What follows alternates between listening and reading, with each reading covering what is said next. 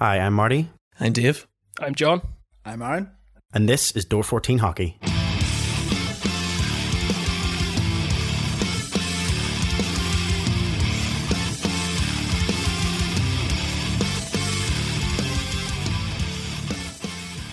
Hello and welcome to another edition of the Door 14 Hockey Podcast. I'm your host Marty alongside Dave. Hello. John. Possibly not. And Aaron. Hey. John's on a bit of a delay. I think the weather in Scotland is really knocking him off. So while he looks like he's here and he looks like he's kind of still active there, I don't know. He may be a delay, so we'll get John back whenever we can. Guys, let's continue on without him until he does maybe come on board with ourselves. Dave, I know I seen you last night, but how are you doing? Good. Was a cracking game. Obviously, we'll be talking about it later, but yeah, it was a good night. Yeah, it was indeed. We will talk about the European nights in the arena in a bit more detail in the next period, but we will get to that. And Aaron, the last recording you were in America. How are you doing? I'm good. I enjoyed America quite a bit, but unfortunately, just like any trip that I have at the moment, I brought back the flu. So had that myself, and I've given it to the entire family, which is fun. It's fun. So it's being passed around. You're very nice. I've got to say, you're right. You're very nice. You're always so generous. You're always sharing is caring, thoughtful, yeah. and you're always thoughtful and bringing back some kind of lurgy whenever you're on your travels. So at least you're consistent that way. And John, I don't know if you are there or not. He seems to have went off completely now. But we'll get him back in a few minutes, hopefully. And John will join us. It has been a busy fixtures list, shall we say, since our last recording just over 2 weeks ago. We've seen lots of games both in the league here, in the Elite League in the UK, as well as the Cup. And the Belfast Giants, our own team here in Belfast, have had two Challenge Cup fixtures as well, which we will get into. We'll just change that until John comes back because we're looking. Hang on. I don't even know if I have one. I'll take it off. We will get John back, hopefully. Guys, if you're happy enough, what we'll do is we'll get stuck into our normal show. We do have our normal 3 periods of hockey, and on this week's episode, we do have a new feature, which we are excited to put out there. It's our new 14 with 14 feature, which is the brainchild of John, who unfortunately has popped out, but hopefully we'll get back.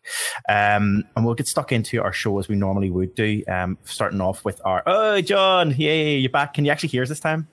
Yeah, I can hear you. Hopefully you can hear me. That's been a complete disaster. Hopefully you have gone over the fact that there is a storm raging just outside the shed window, and it's a bit of a big one. No, we didn't mention it. We just said it was pretty bad weather. I did ask before we came on. We did ask before we came onto the podcast, what level of storm had we got to, and you had mentioned that it was to the point where we could be seeing lift off of trampolines and that sort of thing.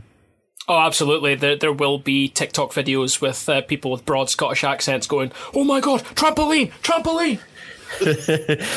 We have just got to the point, John, when we're just going to go across the league fixtures in the Cup. But before we do that, just check in with you, see how things are going. How are you up there in Scotland? How's things been the last 2 weeks? Things have been good. Things have been nice and chilled out, actually. Trying to think what's happened over the last couple of weeks. Were you here before the last episode, Marty? I can't honestly remember what's happened. Yes. So yes. I've been to one game in Fife. I went to the shootout game, so that was interesting. Yeah, we'll maybe get onto that as well. You can give us your rundown on your take on that game in Fife last week. We did mention as well, John, that we do have our new feature coming up, 14 with 14, but you can kind of give us a bit more background in that when we get to that point later on in the show, if that's okay. So we'll get stuck in as we normally do, and we'll take a quick rundown through the league and Cup standings as they are in the Elite League here in the UK. Starting off with the league, we're going to look at the league first and foremost. So the Sheffield Steelers are currently sitting top with 6 games played and 10 points, followed by the Nottingham Panthers with 5 games played, 8 points. Manchester Storm sit in third with 4 games played and 7 points. Belfast Giants sit in fourth with 3 games played and 6 points. Cardiff are in fifth, 4 games played, 4 points. Fife are in sixth, 2 games played, 3 points. Dundee are in seventh with 4 games played, 3 points. Coventry are in eighth, 4 games played and 3 points. Glasgow in ninth, 4 games played, 3 points. And Guildford Flames sit in 10th with 4 games played and 2 points. Okay. As we normally would do, let's get your reactions and your thoughts, guys, on how currently things are standing in the league. Dave, we're going to come to you first. Sheffield Steelers sitting their top 6 games played, 10 points. Have only dropped 2 points so far in the 6 games that they've played. And the Nottingham Panthers sitting in second with 5 games played and 8 points. So starting off their season pretty good and pretty strong there. What's your thoughts? Yeah, it's obviously definitely the way they want to see it go.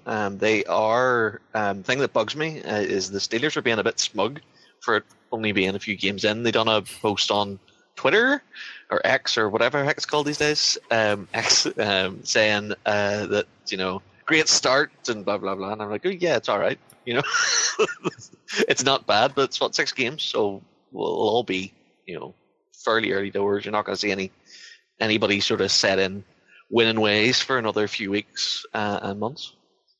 Yeah, I think you're right. I mean, it is early doors, but again, some teams have took off strong. Some teams, surprisingly, maybe not having the best start that they were hoping for. Maybe in this league campaign, especially given the amount of pressure maybe they were under coming into this campaign, given how well they did last year. We're looking at Guildford Flames there, but John, coming over to you, what's your thoughts? I mean, mid-table kind of area there. You've got Belfast Giants, who so far I think are the only team who've got maximum points out of the maximum games they've played. So 3 games played and 6 points in total.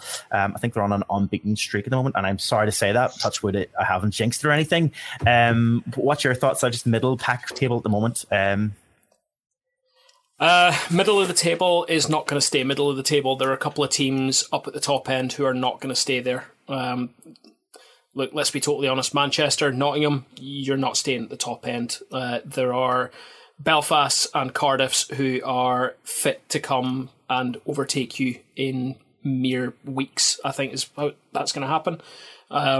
Giants have obviously been delayed with playing domestic games with the CHL, which we're going to talk about, I'm sure. And Coventry haven't had the best of starts alongside Guildford. And I know you asked me about the middle table, but those are teams that I think are going to be middle table. They're fit to come up. The one thing in the middle of the table I'm quite glad to see is Fife Flyers. I said it last podcast. I think I've said it for the last couple of podcasts. Fife are, in my opinion, the strongest of the Scottish teams by far. And I think that's a position that they deserve to be in right now. And I think they will stay a mid-table team through the rest of the season. Whether they break into the top 5, I don't know, but that should be what they're aiming for. Yeah, I would agree. Top 5 has to be what we're going for. In terms of the bottom there, you kind of touched upon it. Glasgow having played 4 games and scoring 3 points, but a lot of chatter online from a lot of people who've seen them so far or who've seen Glasgow playing is that a lot of potential coming from the team. And we talked before about what we kind of thought in relation to those 3 Scottish teams and who'd be maybe the top for the 3 Scottish teams, Fife, Dundee or Glasgow, and who will come at top there. At the moment, kind of your prediction, John, and from what we said, Fife Flyers sitting there on top of the 3 Scottish teams. I mean, they have looked the strongest so far out of the seasons. I mean, there's no argument there, even in the cup standings wise, Fife have looked stronger. Yeah, I think this is a season that the Flyers will more than likely, if the wheels don't fall off, they will make playoffs. I think they can have another pop at the cup this year. I think this is a season with a new coach, with a new approach, and just going off the back of the interview that Tom Coolan did with A View from the Bridge was fantastic. The guy's come in with absolutely no preconceptions of what this league is. Clearly, he's disappointed with the way that the fixtures are organised, and who can blame him, especially with the sort of home-away travel when you're playing teams that are a fair distance away from you. It's an absolute nightmare. And God love him, he didn't even, I think, realise that Fife made the final of the Cup last season. It was the lads on A View from the Bridge had to tell him that. So, yeah, look, he's the right guy at the right time for that team. And like you say, I think, yeah, that mid-table is where they need to aim. Look, they can surprise us in post-season, but let's not get ahead of ourselves. We're only, 3 weeks into the domestic season, so let's carry on as if we expect the entire season to run on. Yeah, no, I think you're right there. I think you're right. Aaron, before we move on to just look at the cup, your thoughts, any particular teams, any particular points of the league that that have caught your attention? No, it would just be a complete summary of what Dave and John have just said there. It's really early days to get any type of view on this, but it is surprising to see Guildford way down at the bottom, like right down at the bottom this early on. So we'll be keeping an eye on those. And I'm very excited to see Fife in the middle of the table at the moment. It's good to see a shake-up going on in Scotland at the moment. I actually hope they get a bit further up in the middle of the table. Yeah, I would agree with you there. I think you're right with the Guildford thing. You know, being 10th there, as I've already mentioned, as I kind of already alluded to, it was such a coming into this season. There was so much pressure already on Guildford coming in, and the fact that, you know, people were looking at Guildford being like, what are they going to do? You know, how are they going to maintain or kind of do better than what they did last year? So a lot of pressure on Guildford. So we hope that obviously maybe that kind of maybe turns around for them as well, and their season maybe starts to kind of pull together a bit more. We will talk about Guildford a bit more in our episode, especially in our period one, because there was a bit of change and shake up there in this week in Guildford. And so we will come back to Guildford later. Guys, let's take a quick look across to the cup standings. Our favorite cup of all, our favorite piece of silverware that is on offer, and that is the Challenge Cup here in the Elite League. Group A qualified already, as we mentioned in the last podcast, is the Belfast Giants, having played 5 games with 10 points. Their 6th game is this weekend against Glasgow Clan, I believe, here in the SSE Arena. The Fife Flyers sit in 2nd with 6 games played and 6 points. I think they've pretty much qualified, I would say, at this stage, having played all of their 6 games. And Glasgow Clan are sitting in 3rd with 3 games played, 2 points. Unfortunately, Dundee has played 4 of their games and have scored no points so far. In Group B, we have the Cardiff Devils, having played 4 games and scoring 6 points. Coventry Blaze have played 4 games and scored 4 points, and Guildford have played 4 games, scoring 2 points. And in the Group C, then we have the Sheffield Steelers playing 3 games, making 6 points out of that. So again, full points from the 3 games they've played. Nottingham Panthers have played 3 games and scored 2 points, and the Manchester Storm have played 4 of their games and scored 2 points. It's again, you know, we're kind of getting to the point where this, thankfully, it'll still drag out probably until November time. We are at a point where the group stages will be coming to an end quite soon. Have most people playing their maximum amount of games that they're due to play in those group rounds. I suppose right now it's looking at that. You know, who is the team that's going to drop out? Shall we say? And it looks this time it's going to be the Dundee Stars. I think it's pretty. Yeah, well, what am I trying to ask? Is it inevitable now, do you feel, that Dundee are not going to progress to the next stage, or do you think they could pull it back in the last 2 games they've got? John? No, they're done. They've laid an egg in 4 games. They're not bringing that back. The Challenge Cup is already over for Dundee and Mark Lefebvre's team. That is a team who have gone from being in crisis last year to being in an abject crisis this year. It's horrendous what's going on there. What are you laughing at? Oh, right, okay. Anthony from Banners on the Wall. He's made a comment just so for anybody who's listening to the podcast, our traditional method of people listening to the show, the Elite League Challenge Cup, the only format works is a picture in TIFF. I'll say TIFF. Probably pronounce something really random. It's a bit like the JPEG thing and the GIF thing. So anyway, guys, that's, I suppose. Oh, sorry, I should ask anybody else any other opinions on the Challenge Cup. My opinion is king. Just move on. Dave, coming to you next. Your thoughts on standings for the Challenge Cup? Anything that's likely to change at this point, or do we think we've got our cemented next rounds already put together? It looks fairly solid, with the exception of Glasgow with extra games, but with the group they're in, it's pretty much done. You know, so it's lovely to see the Giants, fingers crossed, take full points. But even if they don't, it's still in good shape. So there's still that top seed to play for. So every game is a win in the Challenge Cup in the group stage. So we know that brings home advantage down the stretch. Yep. I was just about to ask that next question there to Aaron. I was going to say, you know, obviously the home advantage is up for grabs, and obviously it's shown how important that is when it comes to the later stages of this competition, especially when it comes to the hosting of the final. If you get to that point, so the Giants need to push through and get that final point, their final few points. Certainly. You don't think this is so jarring? In the last conversation, we're like, oh, it's too early days to get any gauge on how this is going to go, and then you jump to the cup and you're like, oh, Giants have already qualified.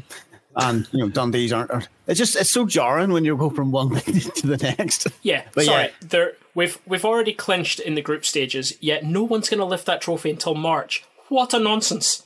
Exactly. Anyway, but yes, let's get those further points to get another home game there. Every year we complain about this thing, and it's absolutely god awful. Like, it should be done like the Aladdin Cup and be done before they have a drop of the puck first. Another cup that nobody cares about. Exactly. Yeah. This one here, they have to play till the end of the mid-year.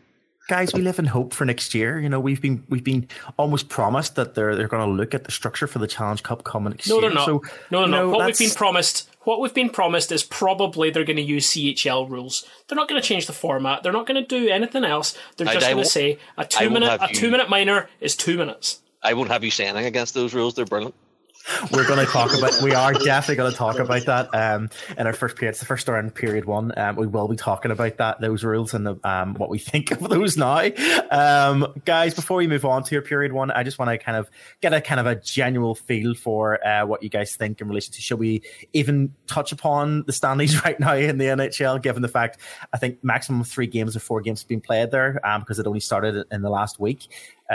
I'm going to say probably not until maybe later in the season, until it becomes a bit more important for the Stanley Cup playoff standings. But if you kind of want to get a rough idea of how things are going, we'll just take a quick look at who's at top. So in the Atlantic Division, Boston are sitting on top. You guys don't want to talk about it. None of you are. As it stands, none of us are making playoffs except for Dave. So let's just move on. Exactly, because what I was going to say was the top 4 wildcard spots in the Eastern in the Eastern Conference. All sitting on 4 points each. There's no real need to go through it. Okay, John, Dave, you're sitting in the second place there in the Western. But so I think it's probably early days. So I think maybe if we come back to maybe in our next episode, or maybe probably towards the end of November, and probably more tasty at that point. But we'll leave it for there for now, and we'll skip past the current standings because, as I say, it's really most teams have only played 3 games, so we'll wait for some more games. Listen. It's NHL regular season. Who cares? Harsh. John, how's the season open for you guys there? Is that maybe why you're not? And let's move on.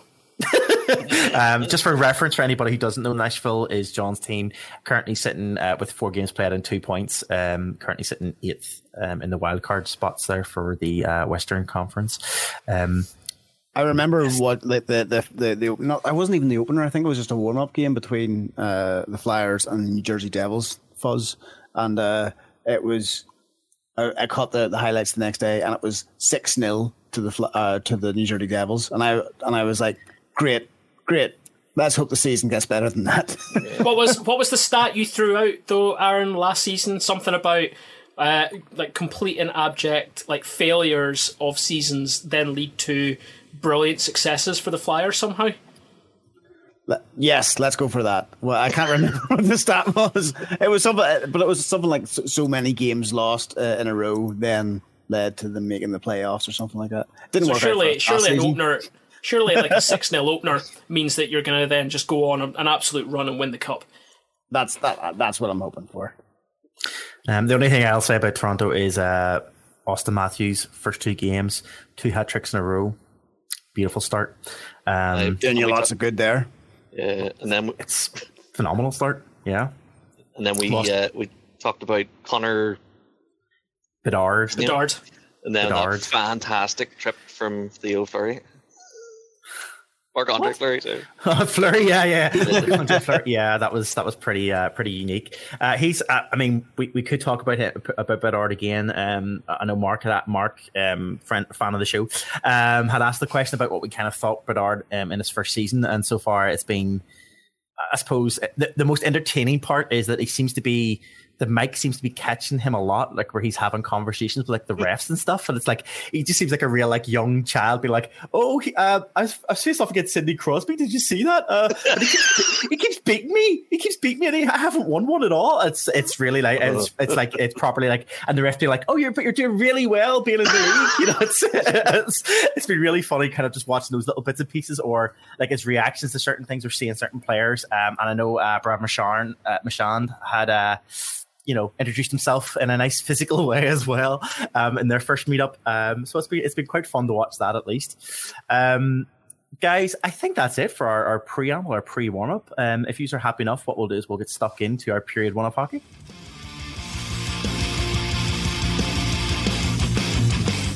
Okay, period 1 is a roundup of news from around the UK.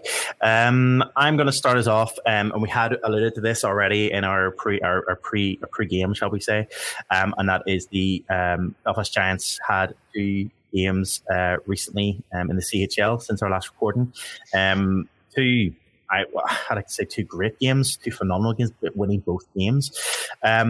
The Giants have, unfortunately, though, bowed out of the CHL, even after the unbeaten home record. Unfortunately, it wasn't in their hands last night in the SSE Arena. We, Belfast Giants fans, were needing other teams to kind of do us a favour and win, and unfortunately, it just didn't happen. Giants did take the win last night against Czech-side Dynamo Pardeusz. Yeah, Pardeusz. And they did win 3-2 at home. Fantastic game from start to finish. We were 2-0 down at one point to come back, rebound back, and take the win in a very impressive performance, shall we say. Really gritty team performance. I mean, the whole thing from start to finish was just a fantastic night. And I kind of said this on my own personal Twitter account last night, and I'm sure Dave and John and Aaron, you were at a CHL game this year as well. Sorry, you were at the first CHL home game. I mean, there's just something about those European nights that just hits differently. I mean, let's look at the first game first off. John, you attended the CHL game. Last week's CHL game on the Tuesday night. I mean, that atmosphere alone on that night was just electric. I mean, we'll talk about it, that goal, shall we say, and it's another one of those that goal moments. I mean, how phenomenal was that? Like 4 seconds left in the game. 4 seconds left in the game. Yeah. I mean, roof came off. 4.4 seconds left in the game. Absolutely fantastic goal, and look. We absolutely handed that German team their backsides. But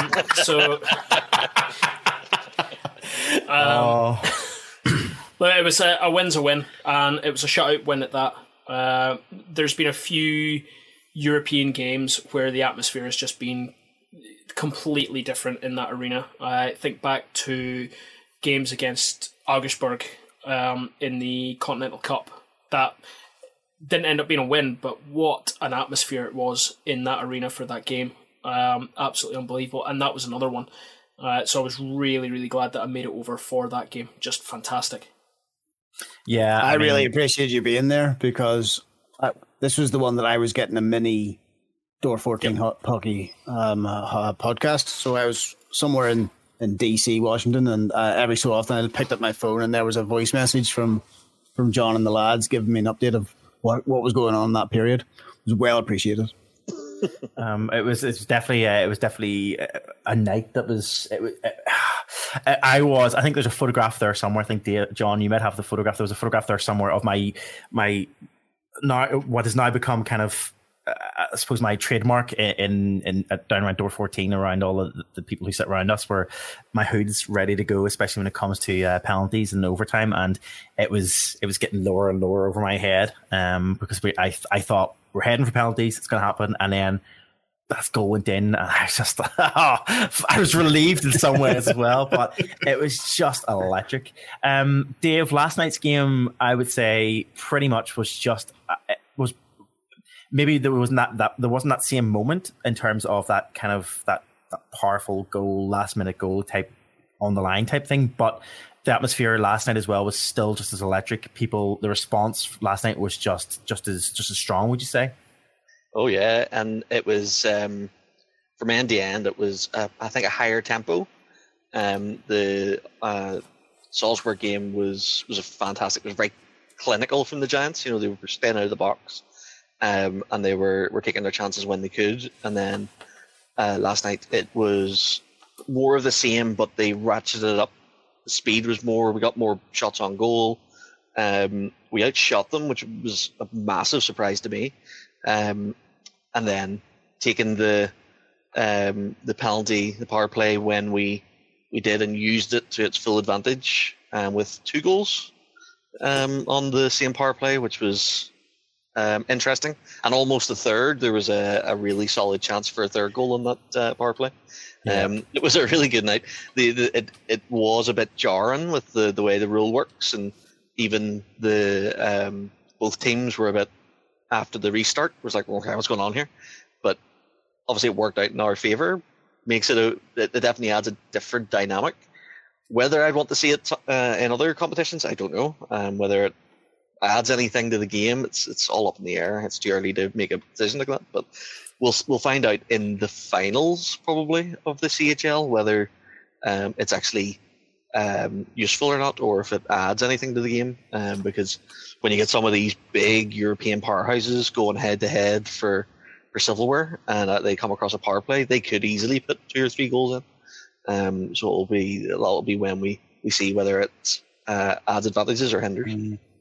Yeah, that's a good point. I mean, for us last night, it did definitely play in our favour, and it's still one of those ones where you said it's a bit jarring, when you've got that happening. And I would agree, because even in the crowd last night, you had some regular fans, maybe newer fans, maybe to the league as well, or maybe to the game, where I think there's a bit of confusion still going on. And I know the Giants have tried to combat this with having the explanation video right at the start of the game, so people kind of get an idea of, okay, don't forget there's a difference, in the CHL, and they try to explain it quite well.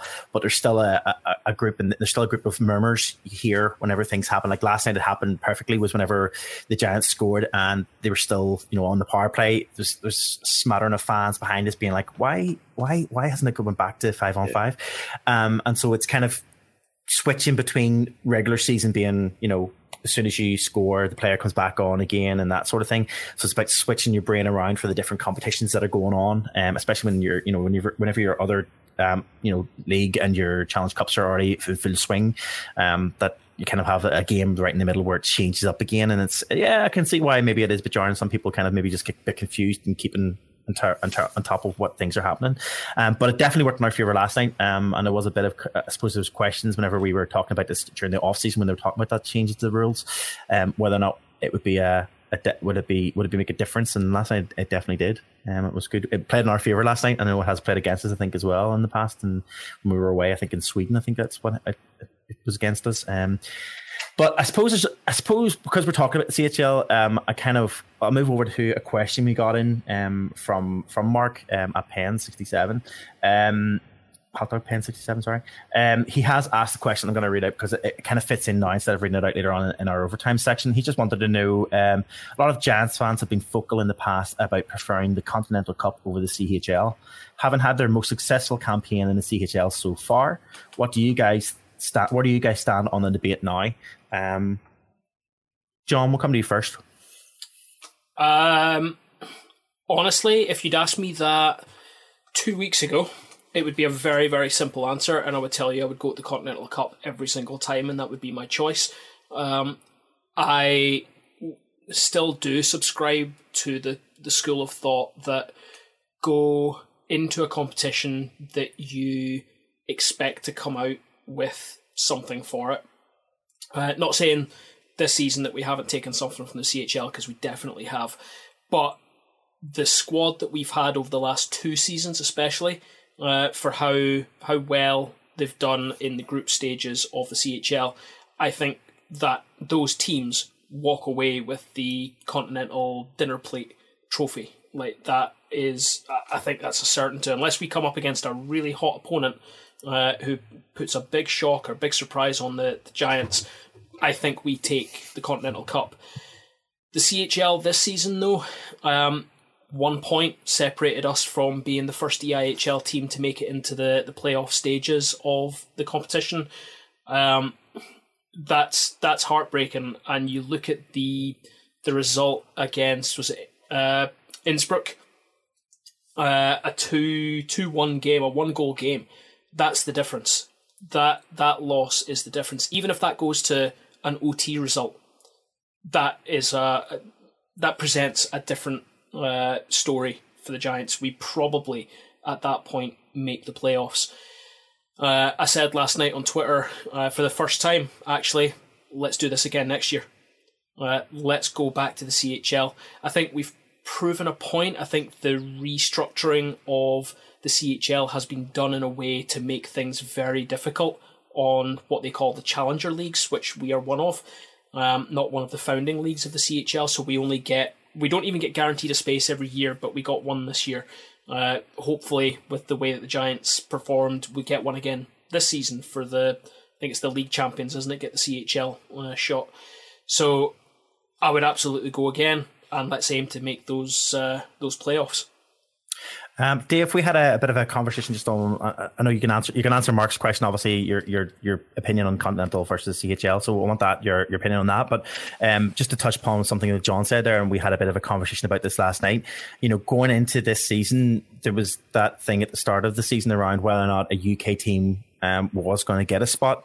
There was some questions around, whether or not the UK teams were strong enough to compete at the CHL level and whether or not they were going to give a spot. I mean, after this performances so far you've seen and the response, and I suppose the CHL's love for the Belfast Giants following even just like how their fans have reacted and stuff and the story they've put together. I mean, what's your take? Yeah, it was definitely a bit of sort of dirt in their eye after the home games. That Giants team pretty much was, at the start of the end of last season, it was pretty much up in the air what we were going to be getting post-season, whether we were going to go into Europe, whether it was going to be Continental Cup or CHL. And after that display, I don't think there's anybody can doubt that at least the Giants teams that have been there deserve to be there. And the level of the British ice hockey has definitely increased to a point where they're creeping closer and closer to the top, not necessarily the top teams in Europe, but definitely the other challenger leagues. The display we put against Bolzano, a team that we've played in the past in the Continental Cup, was unbelievable. And we 4-0, 2 shutouts in our home games. There's few of any of the teams can state those sort of numbers. We've finished above Tampere Tampere in the group stages. It's a Finnish team, so that sort of puts it in the sort of levels that definitely British teams need to be added to that in a sort of more consistent basis. And I'm sort of with John. If you had asked me maybe a couple of seasons ago, I always loved the CHL. I love the idea of the CHL. I think it's a cracking one. From a fan's perspective, the Continental Cup is hard to beat. For that one event weekend, but from a competition and learning opportunity, the CHL is unrivaled. Yeah, I would agree 100%. I think the CHL does provide an opportunity for to take on the best of the best in Europe. And while the Continental Cup is still a quality cup, and I'd say the structure of the Continental Cup and how it's put together and the fan experience from the Continental Cup is probably far outweighs the CHL kind of experience in some ways. I think year... Sorry, go ahead, Aaron. No, I was going to say, how would so we're coming off quite a successful CHL challenge there. Mm-hmm. How do you feel that our opinions, because I agree with you, actually, I really think it's a good opportunity to step up and learn from it.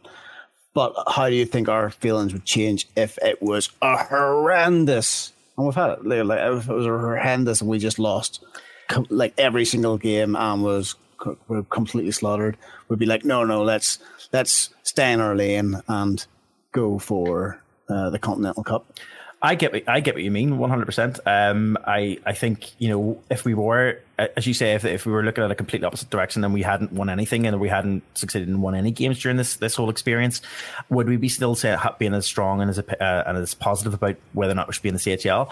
Part of me still says yes, because we take on the opportunities and we even if people do see it as more like a prolonged preseason, which some people do take it as.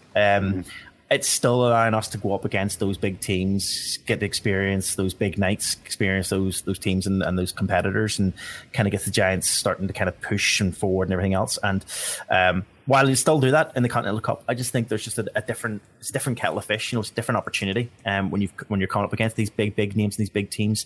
And I still stand by, even if we are losing. Thankfully, we haven't lost significantly, like massively, and it's not like we did ourselves proud this year. But I would say I would still probably sitting on the point of where I would say I still think there's a point to take part in the CHL. Don't get me wrong, I love the Continental Cup, and the experiences I've had in the Continental Cup in terms of going away and being a fan in the Continental Cup was amazing in the couple of times we've done it.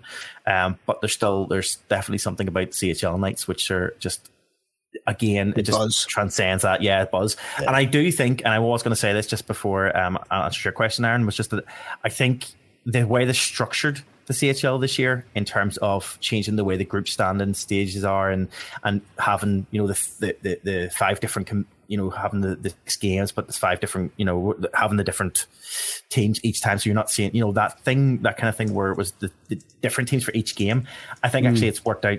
I think it's a lot better. I think it's worked out in a more versatile way, or it's better to see it that way than it was to get stuck in that group thing. I don't know anybody else to take on that, but I guess we'll see what happens. I think it's done us great. I think we saw earlier I appreciate we were talking about it's still early season, but the Giants have hit the ground running. Got all the points from the season so far. As you said, it's a bit of a pre-season, to be fair, or an extended pre-season, but it's an extended pre-season against the top of the top. So it really challenges the guys, makes them gel as a team even further, and will help us in this league to come. And also don't forget, the CHL for all of the doubter, for all of the people who think we shouldn't be in the CHL or whatever it is, don't forget that the CHL is also a massive, massive draw for players. The Belfast Giants can sell the CHL as a tool when they're trying to bring players in. And so they're saying to players when they're trying to bring them in and they're talking through maybe contracts and whether or not they would be interested in coming to play for Belfast.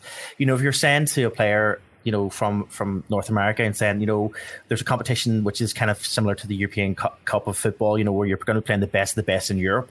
We have an opportunity here.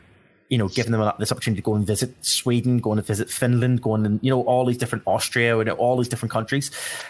It's a bigger draw. It's another little selling point to get those bigger names in and getting people to kind of sign on the dotted line, I suppose, as well. So we have to take that into consideration too as a selling point from a business point of view as well for the Giants, I guess. And I'm just surmising that's probably something they used as a selling tool, but I would be surprised if they didn't.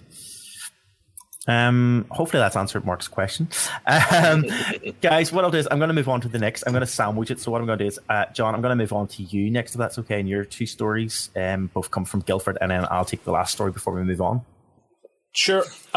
So we talked a little bit earlier on when we were talking about the Elite League tables and how the Challenge Cup's going, that Guildford have not had the hottest of starts.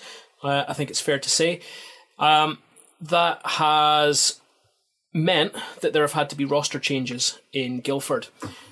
So they, at the start of the week, I think, after the weekend games, they have announced the release of Petruzzi.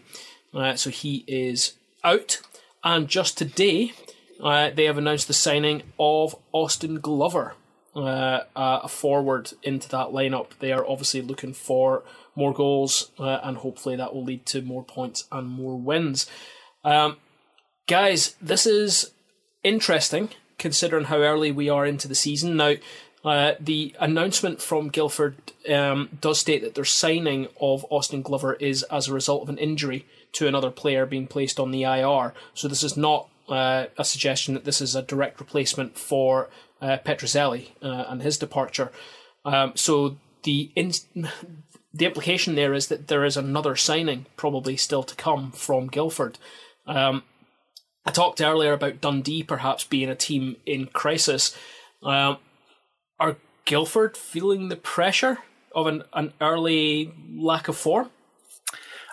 Without a doubt, it's gone back to what I said, before period one, and then when we were going through the league standings. It's back to what I said. There has been pressure put in their shoulders from going into the season because of how well they performed last season, and even the statement that Guildford did put out through Paul Dixon, and he said that nobody be surprised that we are not happy as a club with the way we have started. For whatever reason, the combination of guys we put together has not worked at all as we had anticipated, and we feel we have to make some changes. And as always the case with this horrific part of this business, the results of the team forced decisions that impact individuals, which meant they had to let Anthony go.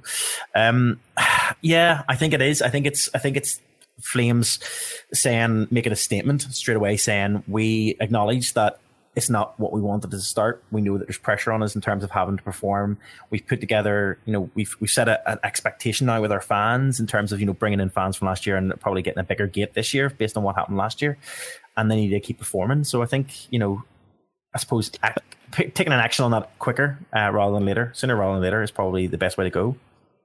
Had anyone seen any highlights of this guy playing? Like, what singled out this particular player to get released? I don't know. Maybe just not putting any points together. Maybe in the league, he's had eight league and cup starts, and he's got a pair of assists through that. So he's only had So 5, maybe just point production wasn't what they were looking for, and he's probably brought in for that exact reason. And he just hasn't performed in the way they were hoping for. I don't know. Anthony makes a good point as well that Guildford are probably still reeling from the pinching of Daniel Tedesco across massive. To the Giants. And yes, it's not a secret now that I had a chat with Ben O'Connor, and he had nothing but good things to say about Teddy. Yeah, I mean, so far you're right, Anthony. I mean, Tedesco has definitely started off and performed. He's definitely a standout for us so far this season. I think there was a lot of people were concerned and worried about obviously departure of big names for Belfast.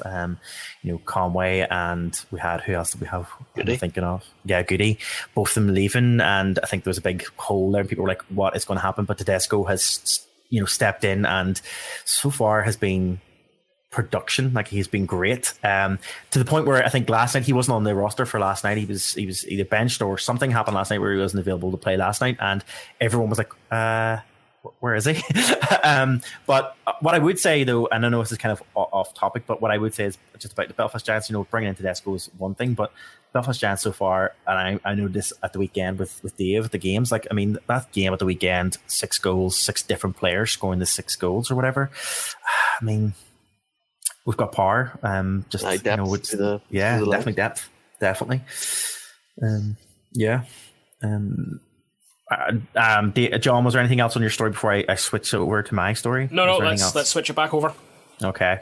I have one last story for this period, and it's just I suppose it's just a story that I wanted to bring up because I thought it was a really, really brilliant fan night. It was a really great... Can we just talk about the little tour that Dave just gave us of his recording studio there? For anybody who isn't watching whoever isn't watching the online version of the podcast, Dave's camera does tend to move a lot, so anywhere he goes, it just kind of tends to follow him in an arc. Is anyone else just pure terrified of that camera? Like my camera is set up, like this area that everyone sees is fairly okay, fairly tidied. If you saw what was outside of this frame, it's a bomb. Yeah. Absolute bomb. Coming into the recording tonight, I kind of did think it's a good thing people don't see what's over that side of the room now. It's just like chaos. Between the lovely little overlays that you've put here, and look, this jersey looks like it's here because it just fills a nice little space there, and the fact that it's a Door 14 jersey. No, this is like the tea making station for the shed here, so I'm really glad that this is all covered. That's what you tune in for. You wanted people to tune in just to hear about the tours of our rooms and what's behind us. Absolutely. We've done this before. Sorry, Marty, I didn't mean to butt in there. No, it's okay. I absolutely did, but coming back to the last story, as I was mentioning in this period, it's the story that the Clan last night, for anybody who didn't know, and I don't know why you wouldn't know because it was all over social media, as it rightly should be. Last night, the Clan had a kids takeover event in the Braehead Arena. and basically the whole thing was put together from start to finish, which was just, I thought, fantastic. So that from the kids designing the warm-up jerseys and everything else was put together, and they were wearing those. They had a guest announcer who was an 11-year-old who was the voice of the clan, Ethan Shearer, who if you haven't seen it, and there's video clips out there, if you haven't seen it so far, go out and check out one because it's brilliant. The kid is so good. He's like charisma and confidence, and it was just really good to see. We had another fan, 10-year-old Jessica Hill, who was the DJ for the guest DJ for the night, helping to generate the atmosphere, play the different bits of music. And one of the other things as well that was part and parcel of it was they had a guest as a guest coach, shall we say, in the back room, making the announcements and everything else. And I've completely lost his name here. I apologize for that. I had it a second ago, and now I've completely lost it. Apologies. All pinstripes, isn't he? Yes. If someone can find his name, that would be brilliant because I would like to mention him. But the video footage that was put out of even just like that bits, the photographs and stuff put out there, and that bit and pieces of like I think his name was Hunter. He was the coach for the day. Hunter Adair. Yeah, he was the coach for the day, done the team warm-up. It was just fantastic. And I think what I'm trying to allude to is I kind of wanted to get your guys' opinions on this. I mean, I think, correct me if I'm wrong, I think it's the first event of its type where they've had the kids take over, let the kids do everything in relation to the night and every part of that.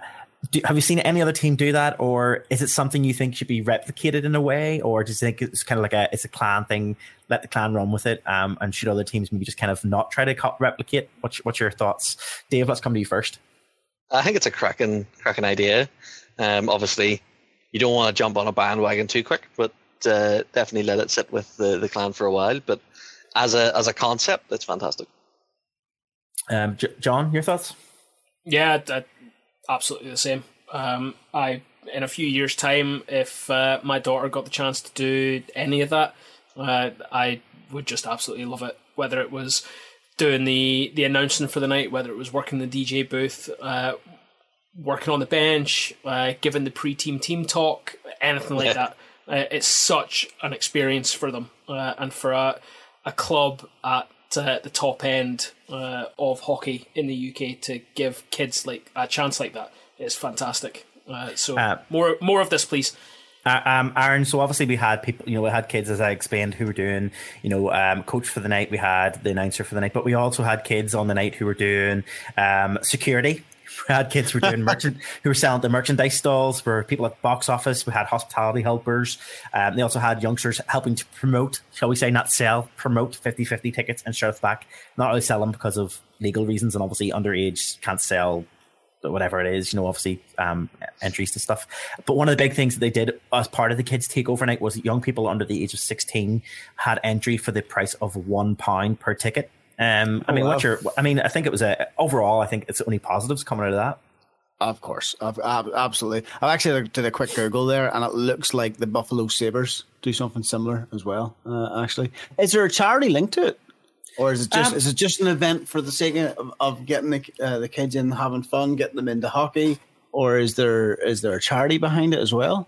No, not last night's. No, as far as I know, there wasn't a specific charity that was linked into last night's game. Now that's a great idea. Maybe it's something that they could look at in terms of adding in that dynamic, that idea, I suppose. But no, last night's was just a family orientated, organized event, and I think that's really all it was last night. But no matter as you were listening out all the jobs, I was sitting there racking my brain trying to figure out what job would I let Theo do. I was like, do they still have the Subway subcannon? Well, that was the question. That was the next question. That was the next question I was going to ask. And he's kind of both Aaron and John, you've both kind of alluded to. Obviously, you having kids yourselves, and Dave, you have two boys. If you could pick, if you think about your kids and their personalities, what job do you think? John, your hand's shot up there. What? Let's go with you first. I'm pretty sure my 16-month-old can drive the Zamboni. Oh, nice. Yeah, I didn't say anything about a Zamboni driver there, but okay, nice, great, yeah. You need a license to drive a Zamboni? I would say yes. Only if you decide to take it out of the arena on the road to take it home. You're thinking a Subway cannon, maybe something. I would be like Subway cannon. That would be cool. Just like not be right in front of him at the time. Dave, your two boys. Okay, Xander probably would do really well with the DJ. He loves his music right now. Really does. I don't know. Harvey would probably have to be like security or something. Yeah. Because he has that sort of temper and stuff, so it'd be interesting. You give Xander a book of stats, man, and he would be able, like, if he can rhyme off every single Pokemon and every single thing like that. You give him the book of stats, he would be the stats guy. Well, Definitely. I don't know. I mean, I hope you don't mind me saying, Dave, but Xander obviously was at the game last night, the CHL game last night, and that was the first I'd seen him in a while. But he, like, as you were saying, singing, and he was singing his heart away last night at both in the game and even on the drive home, because I drove you both home last night, and even in the car on the way home, he was singing away. So yeah, I could see why you were meaning the DJ thing. But yeah, He loves his music right now. But Aaron, I think you're right as well. I've the amount of knowledge I've gained from Xander over the years about Pokemon from his in-depth encyclopedic knowledge is pretty impressive. That's great. That's it. I think that's all the stories for that. We do have some penalties to discuss and some DOPS decisions to discuss. So what we'll do is we will swing into our penalty box segment for period 1. Okay, our penalty box segment is just a roundup of DOPS decisions and hits and things that have caught our attention over the last 2 weeks. Some of these suspensions and some of these DOPS decisions that we'll chat about in this section will have already been served. Some of them have been served already. Some of them are still outstanding. But it's worth mentioning just to have a bit of quick chat about them, just because it's worth mentioning the fact that DOPS still exists, and kind of get your guys' thoughts. Let's look at the oldest ones. So the oldest ones being, I would say, the Inglis. Chris Inglis for Dundee Stars. The boarding call there, receiving a 1-game ban, and that was back on the 8th of the 10th. Guys, has everybody had a chance to watch all the videos for the DOPS decisions and everything that's been going on? Is that Sure, I'm not watching it right as we talk. I'll go for the English one. Go ahead. I am not surprised at the tariff on this one. If I'm totally honest, the 1 game is pretty standard from what we've come to expect from DOPS for these sort of calls. I'm not convinced by it, though. I think it's more than 1 game. But like I say, there is a precedent that's been set, and everything seems to be very, very lax at the minute. I'm not entirely sure why that is. That looks like a fairly cut and dry one. The guy's driven into the boards in a vulnerable position, and I know we talked about it with I can't remember if it's one that we're going to talk about. We're going to talk about the Giants. Yeah, we're going to talk about it next. The Prince hit. There is a need for players to defend themselves from these hits, but the Five Flyers player in this position is not in the same position that with Greg Prince, with the guy he hit. He has his back to Inglis the whole time, so for me, this should be a higher tariff. This is a 2 or 3 game, probably a 2 game. I think 1 game's too light, but let's say DOPS have set the precedent. Yeah, I was actually going to say that, like, if we take both those incidents together, because they both happened, I think, on the same weekend, if I'm right in saying, they were kind of announced a couple of different day, a couple of days. They were on the same day. They were on the same day. Yeah, same call, both boarding. So Prince obviously was boarding, and it was against the Cardiff Devils there. It was against Chad Pietroni. I'm going to say that anyway. I'm going to say that. Petronero. There we go. Thank you so much.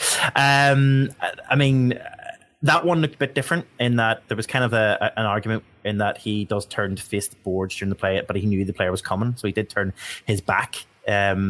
Which did turn into which turned a legal hit into an illegal one. So there's kind of a bit of a conversation that. I know the car. No, be careful, because DOPS were very clear to say that does not make it turn what was a legal check into an illegal check. They've said it was an illegal check. The issue here is about Petronero knowing that Prince was coming, that he turned away from the hit. Defended himself. He presented the numbers for the hit, and Prince probably couldn't have aborted out of this hit at this point.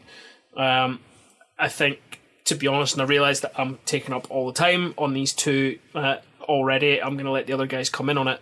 I think Dops, in this instance, were forced into giving a ban on this one because of what they'd said with previous hits. I think the Inglis hit was a much more cut and dry boarding call. This one is incredibly borderline for me. Pichinero has to do a better job of protecting himself and not put himself in a vulnerable position where a hit like this can be laid. And the biggest problem I have with this one is actually what happened afterwards. I can't remember who it was on the Devil's side that decided to have a go, dropped the gloves, threw 3 or 4 punches to somebody's head, and all he got was a roughing call in the night. It's a nonsense. It was instigating. It wasn't even called as fighting. He should have had that. He should have also had unwilling combatant, and he probably should have had a Dops against him as well, which is just a nonsense. But here we go with Dops again. Sorry guys, I'll let the other two come in now. Yeah, Dave, I mean, your thoughts? I mean, obviously 2 boarding calls, 2 very different ways of the boarding happened. Obviously, one has, obviously the Prince one obviously resulted in an injury and the play, which maybe compounded the reason why maybe the decision had been made as well, because it was maybe after the game, management maybe got involved, GMs and stuff got involved. I mean, what's your thoughts?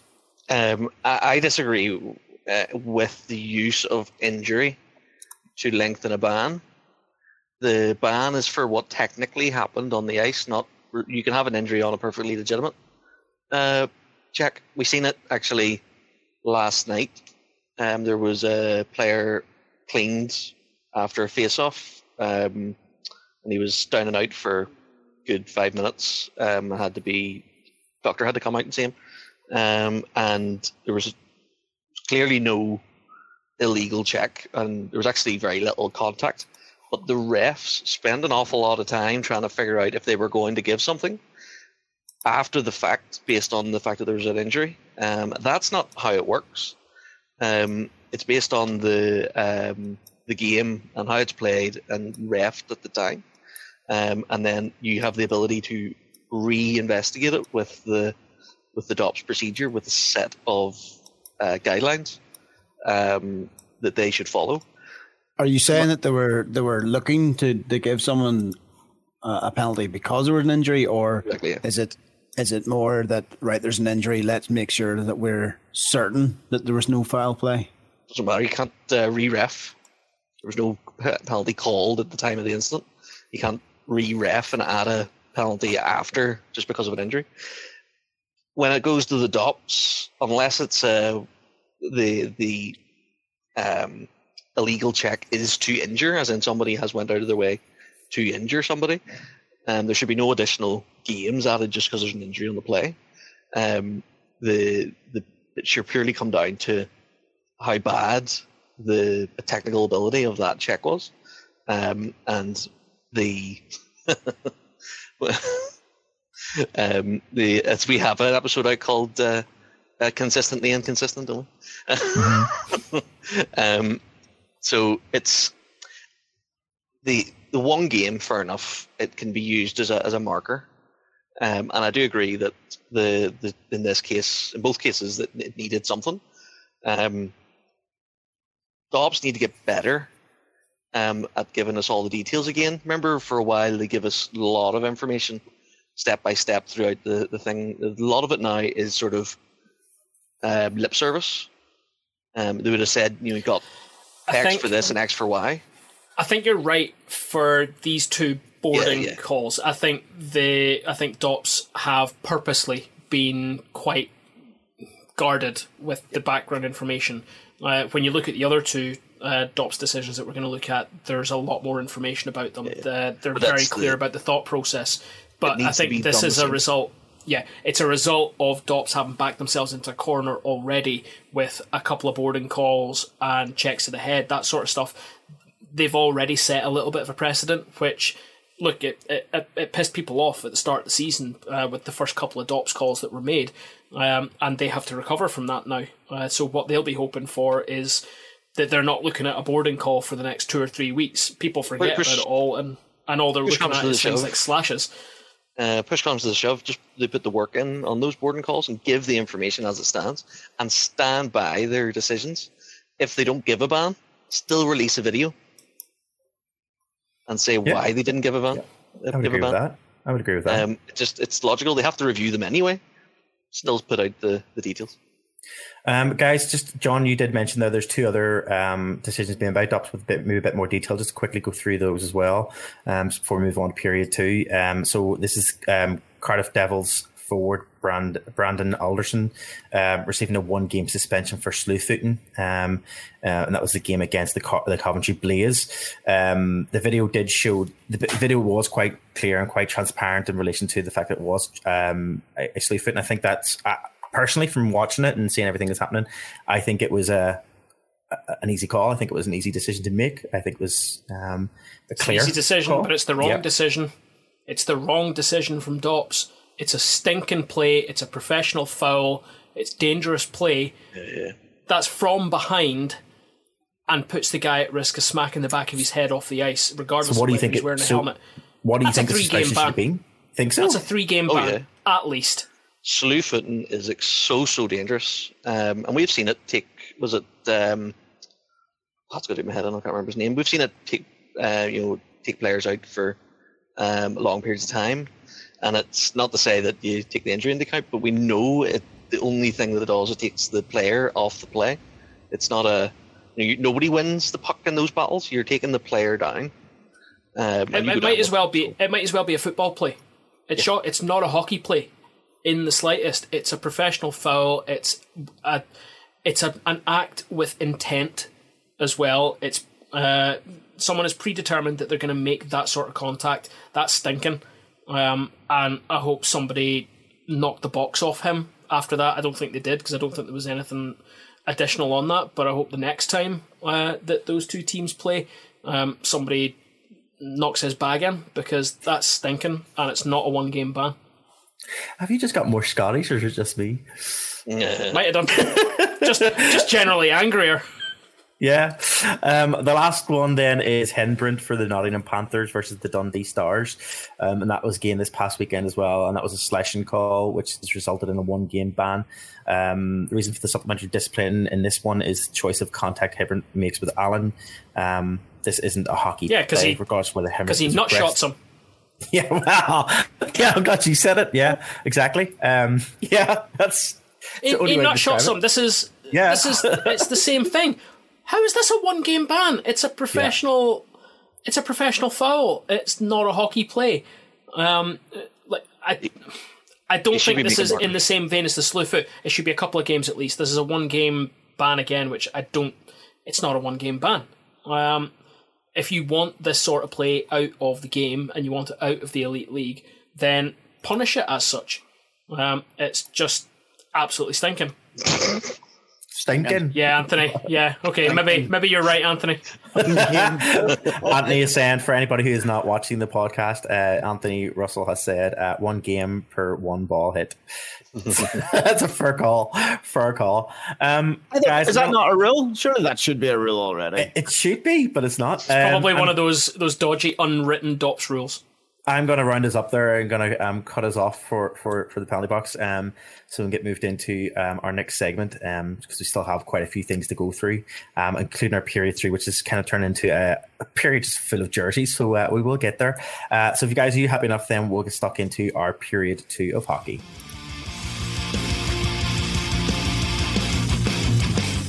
Welcome to period 2 of hockey. Forgot what I normally say when I start.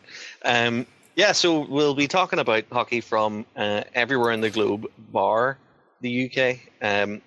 We're a bit mired by some negative pieces, which we'll get out of the way first, and then we'll go to yours, John, at the end, if that's good. So, Marty, I'll hand it over to you to cover yours, and then we'll end on a nicer note. Yeah, so I think the biggest story, obviously the NHL has just started over in North America. So the season has just started, and before the season started, there was a lot of conversations already going on in relation to the themed nights, as we talked about in a previous podcast. The decision was made by the NHL that themed nights and themed jerseys, etc., were no longer going to be the norm in the NHL. In fact, teams were being told that moving forward for this from this season on. There would be no themed jerseys allowed, pretty much at any point. So obviously, previously we've seen, Pride Nights, we've seen Black History Month, we've seen we've seen loads of different ones throughout the season. Some amazing jerseys as a result of those. But this kind of continues with the trend. So the NHL this week has come out and said that they have banned Pride tape from being used, which has set off a massive backlash, not just from fans, but also from players and ex-coaches as well. The story itself is that rainbow coloured Pride tape, which is a brand itself, which has been part of pro hockey for about the last 7 years anyway, was the symbol of welcome and inclusion within NHL, especially as part of their Hockey is for All campaign, which they had, which pretty much now we kind of know is kind of went by the wayside. And there's a thing I'm going to read out from Brian Burke in a few minutes, which kind of alludes to that. But the NHL have come out and said it is now banning the athletic tape, which has sparked a massive bit of backlash. We've had players themselves coming out and saying, I'll use the tape if I want to, I'll buy it myself if I have to. That was Scott Langton from the Philadelphia Flyers who said that following the announcement that was made. We obviously know that a number of teams last year had announced that had different players for different reasons not taking part in the LGBTQ plus celebrations that were going on, and so this just kind of expands on that when the NHL did announce this, that basically that it wouldn't go on any further. What did come out of that which was an interesting one, was that Brian Burke, who everyone knows from previous GMs for different various teams, quite an outspoken member of the NHL boards and everything else. He put out on his X or Twitter, he put out, the decision has stripped clubs of powerful community outreach tool and removed meaningful support for special initiatives, all to protect a select few who do not want to answer any questions about their choices. I hope the NHL recognizes, in order to remain a leader in the community, I suppose, for this. He goes on to say that he's deeply disappointed in the NHL's decision to ban support for community causes. He thinks that over the last 35 years or so, in the different NHL markets, it's done massive good things for different communities and organizations, and it should continue to do so. And by shipping this back means that their NHL's impact and having a positive impact in different communities has basically been obliterated. The NHL has been an enthusiastic, invaluable supporter of different causes and groups. To name a few, was Indigenous people, first responders, military heroes, cancer survivors, etc., etc. And by having this new league-wide policy, strips all of those important things happening and visibility for people who might need basically more information, that message being put out. The decision doesn't help the game, doesn't grow the game, doesn't make the fans feel more welcomed. In fact, it makes people feel more excluded than before. I mean, he's got massive points. And I know people will say, all it is a colourful tape, but it's a massive point. It's another point where the NHL have basically stepped in and said pretty much, don't say gay, almost, is what people have been putting out. Would you agree? Is it another just stance where they're just stamping even further down to say, any idea of anything you guys had in terms of, okay, you can't have themed jerseys, but we're not having anything? It's a nonsense. The league has made a move because a small number of players were incredibly vocal about not participating in things like Pride Night. And let's be honest, the entire special jerseys, one-offs, the occasion jerseys, whatever, it's a decision that's entirely based around pride.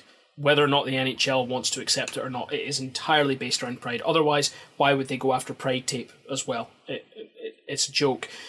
So to protect a small number of outspoken people, they have removed the choice from other people to show their support. So they're trying to protect some and protect their freedom of expression to not support a cause by eliminating the right and the freedom of expression and the freedom of speech of the vast majority to show support.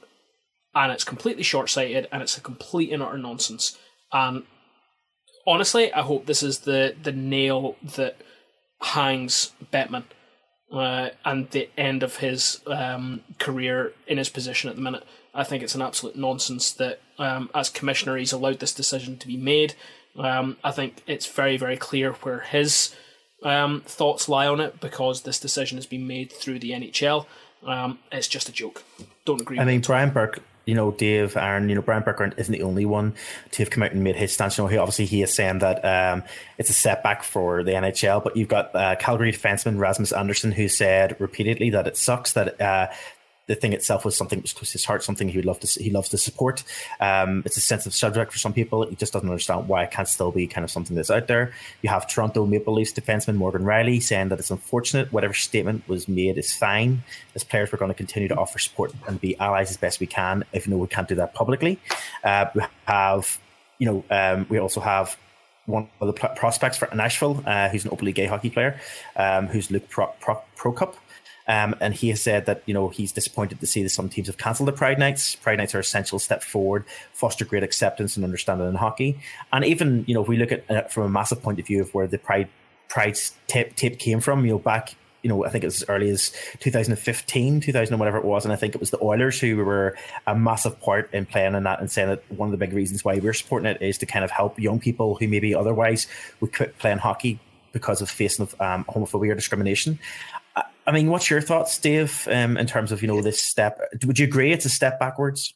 Oh yeah, it's not just a step back; it's a giant leap backwards. It's hockey in the NHL in particular in North America was probably the most progressive of the sports leagues and prided itself on the inclusion of everybody and put an awful lot of work. There's years, decades of work to make that a reality, and has been undone in one fell swoop. And even if you take out Pride, they've taken away Black History Month, so disenfranchising black players, making them feel less included. They've taken away funding for cancer research. They've taken away funding for veterans. They've taken away local funding for different charities. It's not they've taken this hammer to the league's generosity because of a few set of individuals, and have damaged and probably irreparably damaged the NHL's reputation going forward. I can't see the changes a change that will make as much of an improvement as this has damaged the league. There will be a lot of fans who will be turned off from watching it because based on this stance, they have decided to validate decisions that were controversial to start with, to validate the people's decisions not to take part. And I was the devil's advocate in the room last season, when you're saying individuals have the right to say no, which is perfectly acceptable, especially in the United States. The entire country is based around that fact.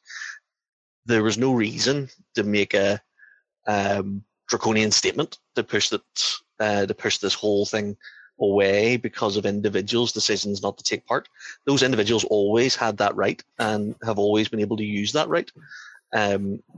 This has just changed that. This has taken away that right for the people who wanted to support those individuals. That's what I don't get about this tape bit, because going on by what you're saying about the jerseys, okay, then you're not forcing people to wear the jerseys. Then you're not forcing players to wear the jerseys. The tape, there was no one forcing players to put the rainbow tape on their sticks. So what? I don't understand why remove it then. It's just an option. If the player wants to show support to it, then that's cool. And as you say, it's only on Pride tape. It's not. That's the only thing they've mentioned here. They haven't mentioned any other color of tape. There's very few other charity-based tapes out there. The only other Pride one is definitely the only one I can think of is the one for the cancer. the purple. But what if they wanted to put yellow and blue for for Ukraine, for example? What Probably if they not wanted allowed. to do that? Nope. So, because but they're making a statement. They've made a statement for Pride, but they haven't mentioned anything else there. Yeah, that's because the rainbow tape is actually a brand. Right. Okay. It's a particular brand that raises that raises money for the Pride charities. As Marty was saying, there's probably only one other that I'm aware of, which is the the violet purple tape, but I think that was made by the NHL, which means they're probably just going to stop selling it. Yeah, I would say so. And I think I just think it's such an unfortunate thing, as you guys have already alluded to, just to kind of get my 2 cents into it. I think it's just an unfortunate thing that, because of 1 or 2 players last year who made a personal decision, which was respected at the time. People were maybe just a bit like, well, why is that? But, let's be honest, it was respected at the time. People were kind of like, okay, well, you have the rights to do that, and you have and that was respected. But to go from having individuals here and there, not even all teams. It wasn't even a full, it wasn't even the whole teams right across the league that had it happen. It was only like dribs and drabs of 1 odd players from the odd team here across the whole league. But for them to go, right, well, if it offended 1 or team, maybe we should just stop doing it completely. And I think it's just to have a blanket ban on all themes. It just seems to be, backward thoughts. Do they not do the hockey is for everyone anymore? Because I can remember sitting in John's apartment, like whenever that apartment was in Newton Abbey, and I remember recording a podcast where we were talking about the hockey is for everyone and all the initiatives that they were doing. Now, fair enough, that's years ago. But the point is that with the decision they've made, the decision that they've made, it's patently not for everyone anymore. But they've also done away with that program. I mean, did they from last year? Was that last year of it? I think it was last year. Yeah. It's baffling. And I'm sure by the end of the season, I'm sure if enough teams are putting their thoughts and opinions out on it, and enough players are saying things on it, it'll be interesting to see if there's any kind of, I suppose, comeback that the NHL will kind of feel a bit forced to have to maybe change things again come next season. We'll wait with bated breath and see.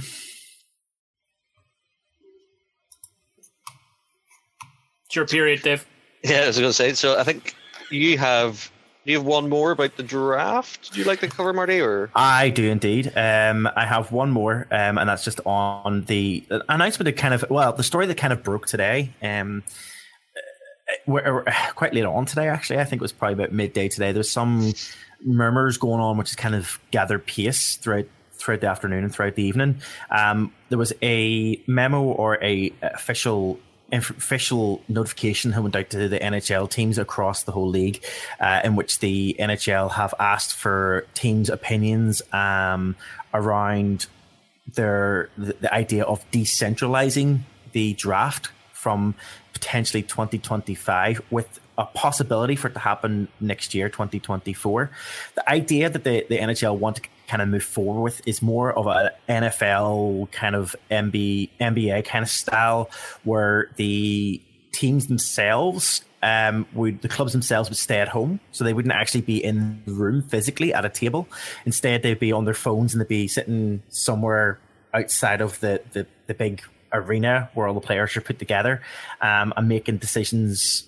I suppose if you've ever seen like how the NFL and the NBA style works in terms of, you've got people on like a buy, sell kind of style on the phone, like, no, I'm trading this and trading that, that's the kind of idea where they have the players then announce at that point and the players don't find out, all this kind of murmuring going on.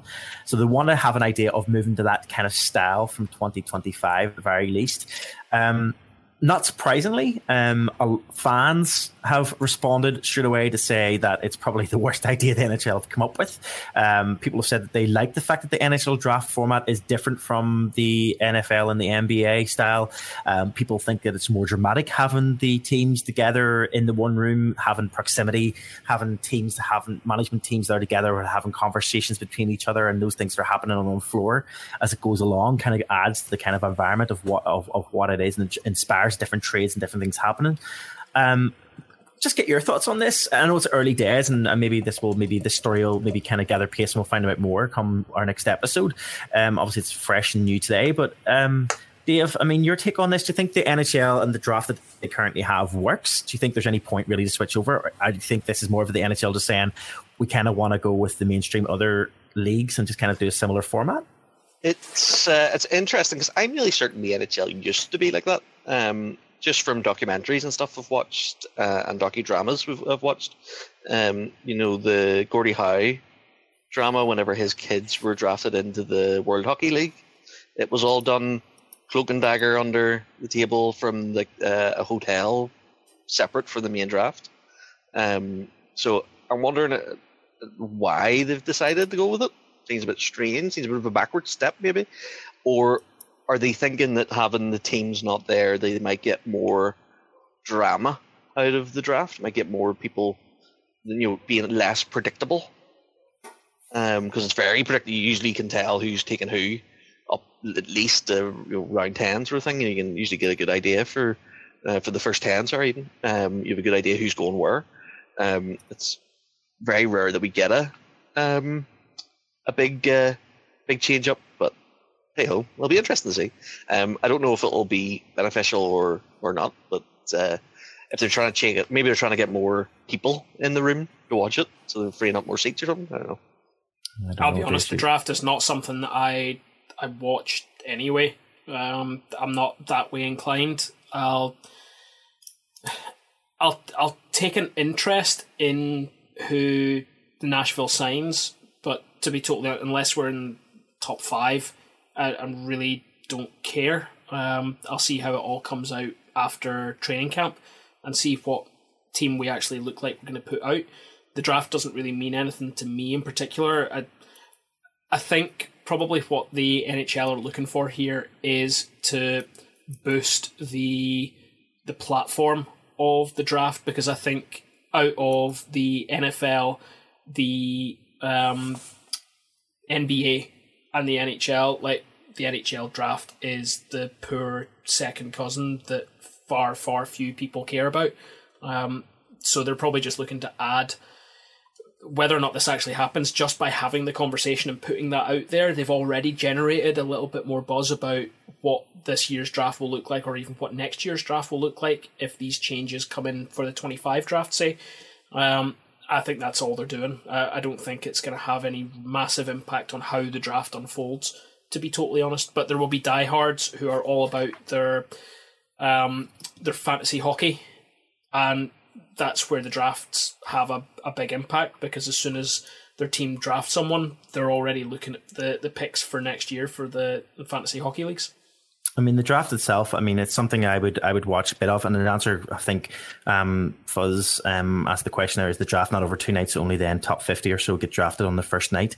It's right that it is over 2 nights, and I usually tend to watch the first night more of it, in terms of the first first round picks anyway for each of the teams. I usually try to focus on those ones more. After that, I kind of, as you said, John, I kind of then just wait and see what comes out, and because just so much change after that point. I enjoy it, but as someone else made a big point, is that it brings in, because they do the draft and they pick a city that hosts the draft each year, it brings in massive revenue for the city as well, because they have people coming in and they have it's a massive revenue generator. So if you think about like how that's going to impact cities as well, it's an interesting way to look at it too from a business point of view. That's what I was going for when I was reading through it. That's the tweet that I honed in on. But the only thing about the tweets that are here is that it's all the fans saying that they want it. I haven't got any tweets about, oh, this is a great decision, we prefer it that way. As I say, the story itself is so fresh. Like, I mean, the story, I was honestly reading this story as it broke, just before I was finishing work, just over about 3 hours ago now, 3 or 4 hours ago. It was about 3 hours ago, yeah. And I mean, it's a fresh story. So I think over the next 24 hours, 48 hours, we'll see more responses from I suppose from GMs, teams, and from players alike. You know, so from players maybe who have been drafted and have been in that experience of the draft, you know, those draft round picks and stuff, maybe getting their personal experience of what they thought of the whole situation and the whole scenarios. So I'm sure that will all expand over the next 24 or 48 hours anyway. So I say, and it's a different host city each year, yeah, right? Yeah. Because I think the Nashville hosted this year, and I think that they put up a banner to say we were the host nation or the host state. I don't remember. Can't remember. They may have put up that they were the host nation. I didn't realise that Nashville was trying to secede from the United States. Clearly, yes, yeah. Sorry, I didn't mean to say that. Thanks for picking up on that. Okay, that's my story, Dave. Thanks. Awesome. Not a problem. And then over to John to finish us off. So this was just a really quick one. I thought it was well worth mentioning.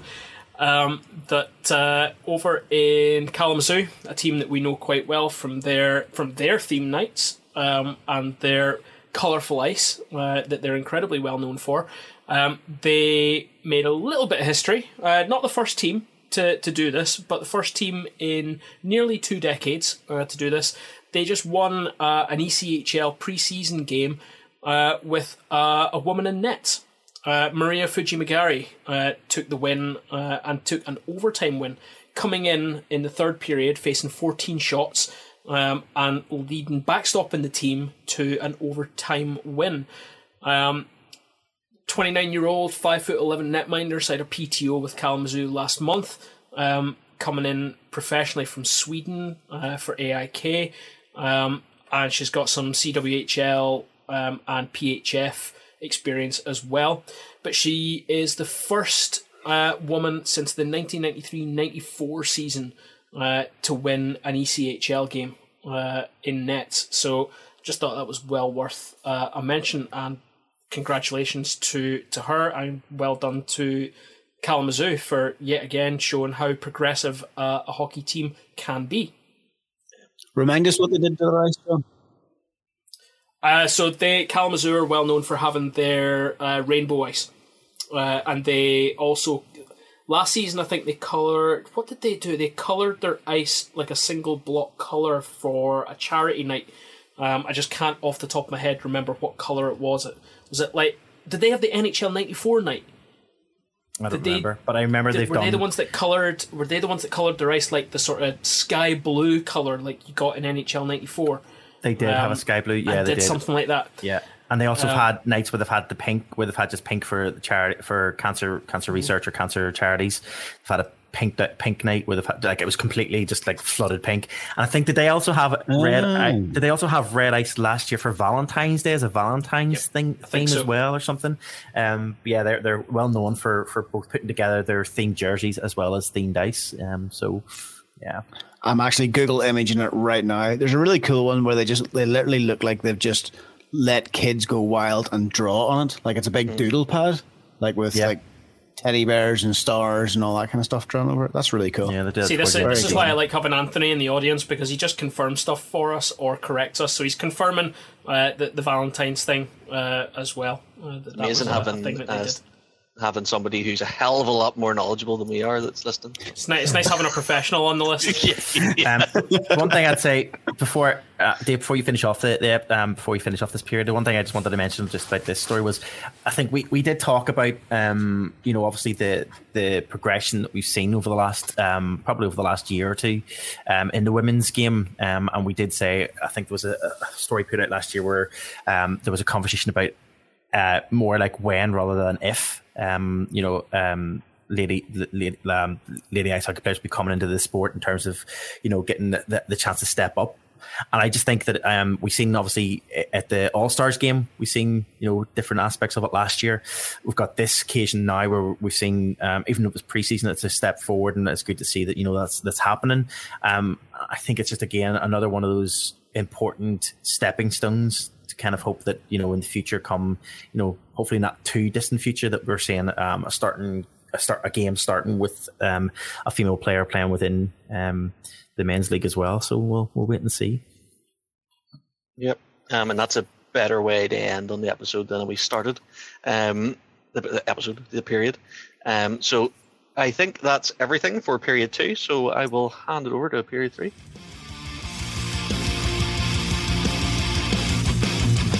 Period 3 is our general Knocky News. Knocky News is normally where we put in everything and everything else that doesn't fit neatly into period 1 or 2. However, this podcast around, it is the Jersey special. And I don't mean New Jersey, sorry Fuzz, I mean the ones that you wear. The ones we care about.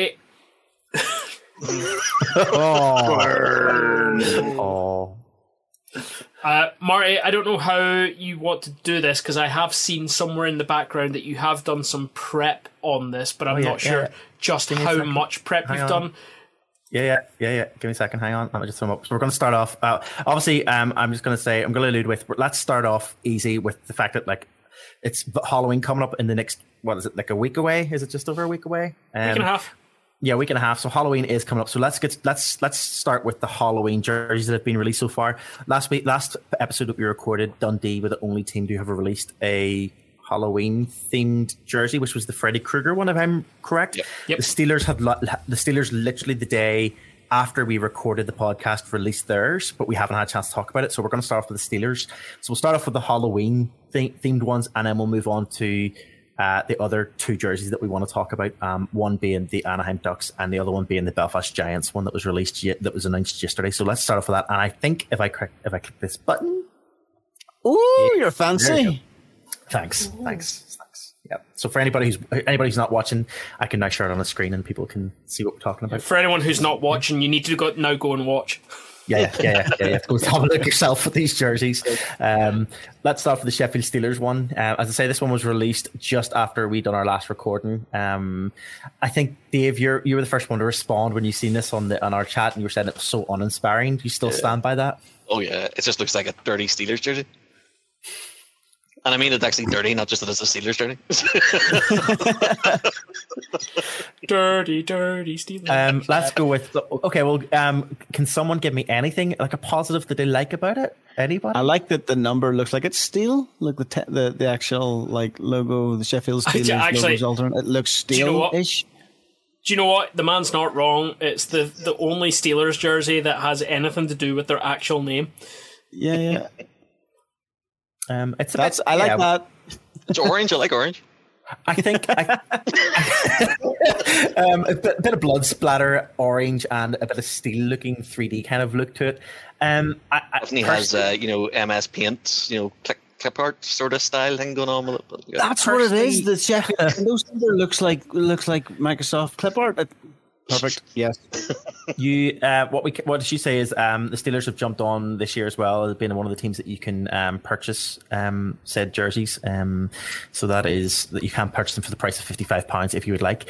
I would kind of agree. I think when you look at some of the other ones that we're going to show now, and we even look back at some of the ones that even the ones Steelers did last year, I think it doesn't seem as big as. It's not as inspiring as what they've maybe done before, and it's not maybe they haven't maybe pushed the boat out as maybe some have. And in saying that, let's quickly look at the next one which we have on for guys. I think we're going to move over to MK Lightning for the next one, which is this one here. So the MK Lightning one, it's kind of what they're doing with this one is that they've kind of created that bone skeleton kind of thing in the different rips of it, which is kind of similar to kind of maybe ones that we've seen last year. I think actually the Steelers had one slightly similar, I would say, last year. But again, maybe pushing the boat out a bit more, being a bit more creative with their jersey. What do you guys make of this one from MK? It's better. Okay. It's better. I'm not sure of the ghosting color. Like, I don't know the scientific sides behind it, but I didn't think ghosts had bones. Is it ghosts? Do you see ghosts? Well, no, I mean, like it's like ghosty white, the jersey itself, and then it's got bones.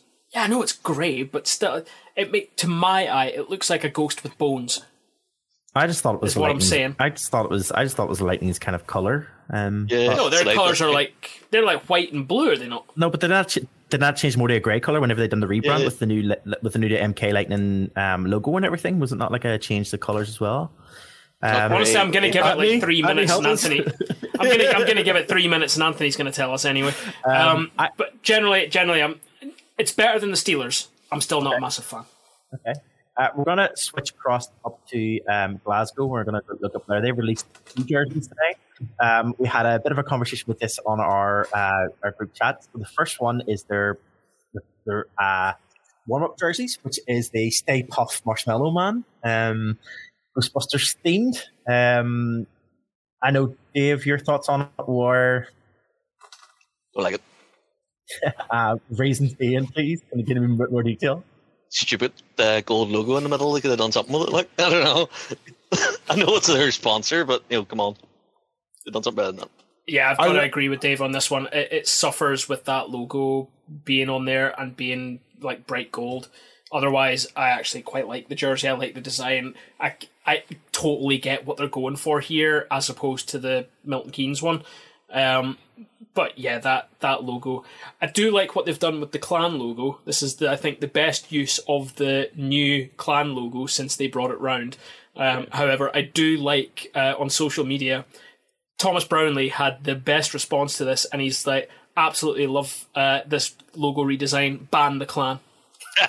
Well, actually, in mentioning Clan that, busters. what I should say in that, some of the clan fans themselves, I did read in the comments, some clan fans themselves were asking what was the thought process in the design of the cross through the clan logo, because people were asking, why are we crossing off our own logo? What's the purpose of this? And I kind of do agree. I kind of like, what was the purpose of crossing out their own logo? Changing the color's fine, but why did they cross it out? I don't really understand either. Because it's the Ghostbusters. It's the Ghostbusters symbol. Thing. Yeah, It's the Ghostbusters Come on. symbol. Is the ghost? Is the ghost with the cross through it? So that's what they've done. Yeah, but, I mean, Clanbusters. it doesn't. Yeah, it doesn't work in this context. Let's be totally honest. It doesn't work. Yeah, you're right. It doesn't. And we'll get into the other jersey. So the other jersey. Sorry, Aaron, you were going to say something there, and I completely cut you off. I was going. I have to wait until we see the other jersey to make my comment because I'll switch over to the other one. So the other one is it's going to be their game jersey, which they have taken a variation of their Ghostbusters uniforms. Dave, hold your tongue for a second. They've taken the Ghostbusters uniform and they have. They've assured fans, because it hasn't been seen yet, they have assured fans that there is a proton pack design on the back of the jersey. Now, let's we are all four panelists, all four of us on this podcast are all pretty nerdy. We're all pretty much big fans of Ghostbusters. We're pretty much fans of any kind of pop nerd culture. Dave, we'll come to you first. Wrong color. Not for Ghostbusters 2. We did this. The Ghostbusters 2 is navy. I can go get the pictures. I can go get the pictures again. No, it's not. the photo you showed had a filter on it. It's like a dark grey. Dark grey. That's tan perfect. in one, navy in the second one. Now, my opinion did go up when I heard the proton pack was there, but personally think it's, I don't know, they didn't even bother googling Ghostbusters uniform before doing it. We're going to come on to another Ghostbusters uniform in a second, but let's stick with this one just for a minute. Dave, we know your thoughts. John, you kind of applauded when it came on. You're a big fan, you like? Big fan. And I said if I wasn't away in England while they are playing in these, I would have gone to Glasgow and tried my hand at getting one of these. That being said, they're doing like a shirt off the back thing for the warm-up, the Stay Puft jerseys. These, however, are being auctioned off, and I have been to a few jersey auctions. I am not rich enough for those events. No. So I'll give it about 3 years until someone regrets having spent all that money, and then I'll get one on Facebook Marketplace. Aaron, let's get your thoughts before I give my 2 cents worth. I really like it, and if they don't have a portion of or when they're on the ice, that some of the players are in the Stay Puft jersey and some of the players are in the Ghostbusters jerseys, I'll be very disappointed. That should happen at some point. Oh my god, that should happen. No, there should be one. 2 different teams. There should be one. A netminder should be in the Stay Puft. I think they should put. I think what they should do is they should put Clangus into a Stay Puft jersey. And get him to skate around and get the players to chase him. I think that's the genius move. I think it's a great idea. That's exactly. No, Clangus is surely we're getting a bit niche and a bit geek here, but surely Clangus would be more like one of the gatekeepers. Yeah, okay. Let's stick to the fact that it's jerseys. If Sigourney Weaver bursts out and asks, "Are you Zool?" then I'm totally sold. What I would say is I really like the concept of the jerseys. I think what I like about it is it's bold. It's stepping out there and doing something different with the jersey, which I really like. And I think if it's kind of, I think what they're doing, both Dundee so far and Glasgow are doing is, I think they're definitely playing on the response that Manchester had last year from the Stranger Things designed jersey that they had. And I definitely think that they have went down the route of let's go with what worked for Manchester and do something similar. And I like it when they go bold and they do this sorts of things. So I'm all for it. I'm a big fan, big fan. Let's have a quick look at what Dave said is a good example of a Ghostbusters jersey. And this is an example of that. Dave, where did this come from again? Who was this again? Was it Wichita Comets? Comets? That is Fort Wayne Comets in the ECHL. They're going to host the Toledo Walleye for a spectacular minor league hockey game, and this is their version. You're only saying that because it's a slight, maybe a slightly the right color. Just because it's the color. No, it's not.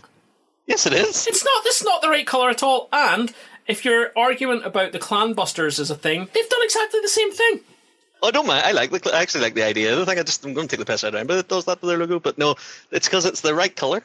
It's too plain. It's too plain, and there's no proton pack. It's a terrible, terrible jersey. I was just about to say that. Where's the proton pack? I think the fact that the Glasgow went all in and they've got the proton pack on the back. Mm-hmm. I think it's but they didn't even bother googling what color the uniform was. But they did get slimed. So Slimers obviously got to them there. So that's a little bit of a bonus. But no, I prefer the Glasgow's jerseys. Glasgow didn't even get a shout out from Ghostbusters.com, which is where this came from. Not yet. I'm going to do wrong color. the last Halloween jersey in the selection that we have. I'm sure there's a couple of other teams will bring out their Halloween jerseys tomorrow, I bet you, after this podcast being recorded.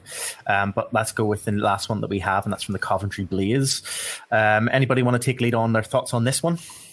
Looks like every Coventry Blaze Halloween jersey ever released. I quite like it. Yeah. What do you like about it? I just like the colours. I think it's a quite eye-catching jersey, the colour-wise. Because they've used colours that aren't part of their standard setup, and they got pumpkins orange instead of purple. Okay, yeah. Aaron, you were going to say something there? Going back to the Glasgow jersey, I like it because it's a bit creative. It's a bit geeky as well. This, to me, just looks like going on to not clip art, but going online, give me an image to do with Halloween, and I'll stick it on my jersey. I agree with you. That's kind of my thoughts. My kind of thoughts were, as I mentioned already, I like the Glasgow and the Dundee one because they kind of, they kind of went mainstream, kind of, pop culture. Like they kind of went straight in. Dundee's is brilliant. I like those. And I think this is, again, as you kind of said, it kind of feels like it's just a clip art, stick and paste, which I think a couple of other teams will do the same. I think the Belfast Giants will do another one, which will be just like bones or something, bats and ghosted. And I think it'll be something similar to like last year's. And I like the fact that some of them went, I could be completely wrong. Maybe they'll surprise us after, which has been a very, I suppose, an argumentative variation of the, when everybody's seen them live, the Lederhosen jerseys, which is hit the news. Some people love them, some people hate them. It's very Marmite. I love them, and I know a lot of people didn't like them, but I think if the Giants could go with something extreme for their Halloween one as well, I think they'd be keeping going with that tradition. Well, but I have a feeling it'll be. Me and you, Marty, had a discussion about what the Giants should do because they're playing Dundee, and we should do a Freddy versus Jason. Should do a Freddy versus Jason. Get Dundee to bring their jerseys over. We should have ours. Should be Freddy versus totally, but they're never going to do that. But they should 100% agree. Should do that. Freddy versus Jason's good. I was trying to think: is it like, does Game of Thrones count? Could it be like the Night's Watch or something like that themed, or like a White Walker themed, just to make it a bit more fun? It's also a winter theme then. A winter theme. Winter theme. Anthony has just sent us through a message to say stuck a link to the Bees one in the Door 14 Twitter. I'll have a look at that and I'll see if I can get it up before the end of this segment.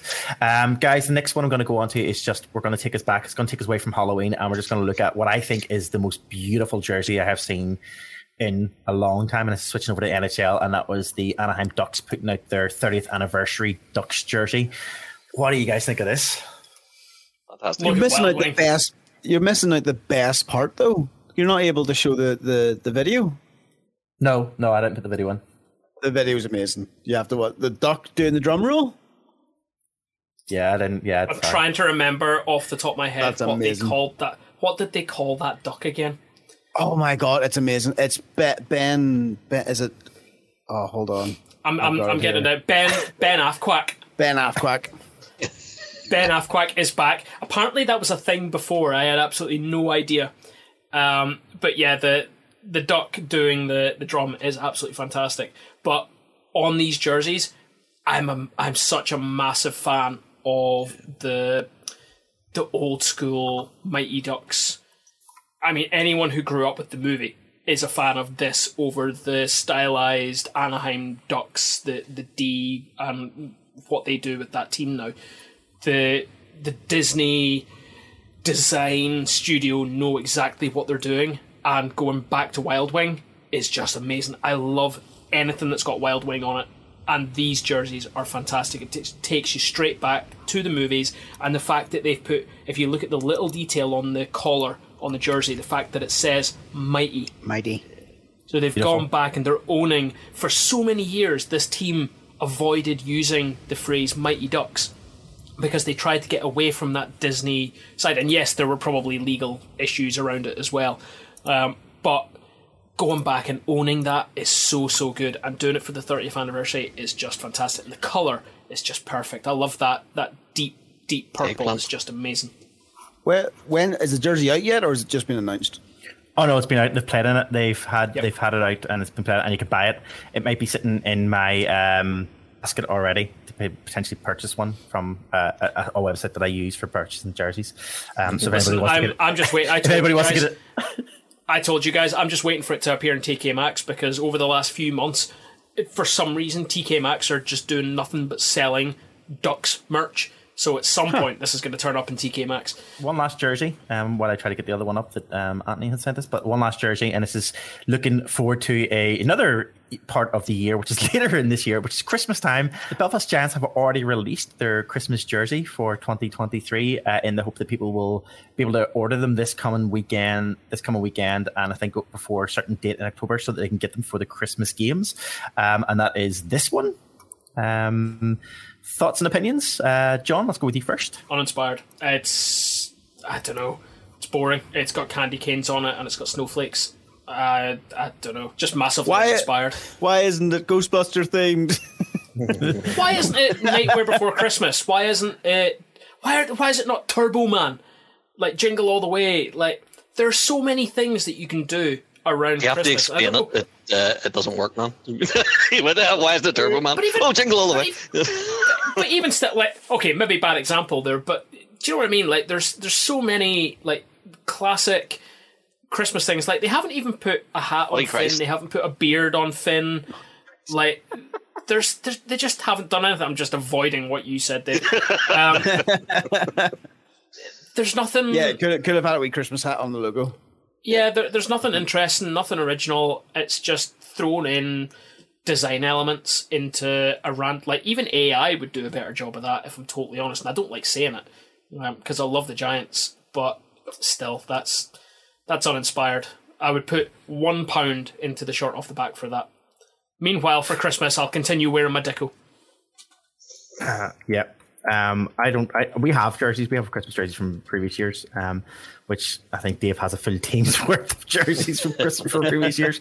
But yeah, I kind of get what you mean. I just think, I think it's slightly better. I think I would say, I think it's just a comment here. I think it's better than last year's, and I would tend to agree. I think I agree with that. I think it's more, what I like about it is that it does seem to be a bit more in your face. I like it. I like it's more, I like that it's a bit more in your face and you can see, and it's very Christmassy. But yeah, I don't know. I think was the elf that we have the elf one last year. Was that the elf one last year, the year before, where they were dressed as giant elves and had and I didn't like that one at all. I just thought it was so bad.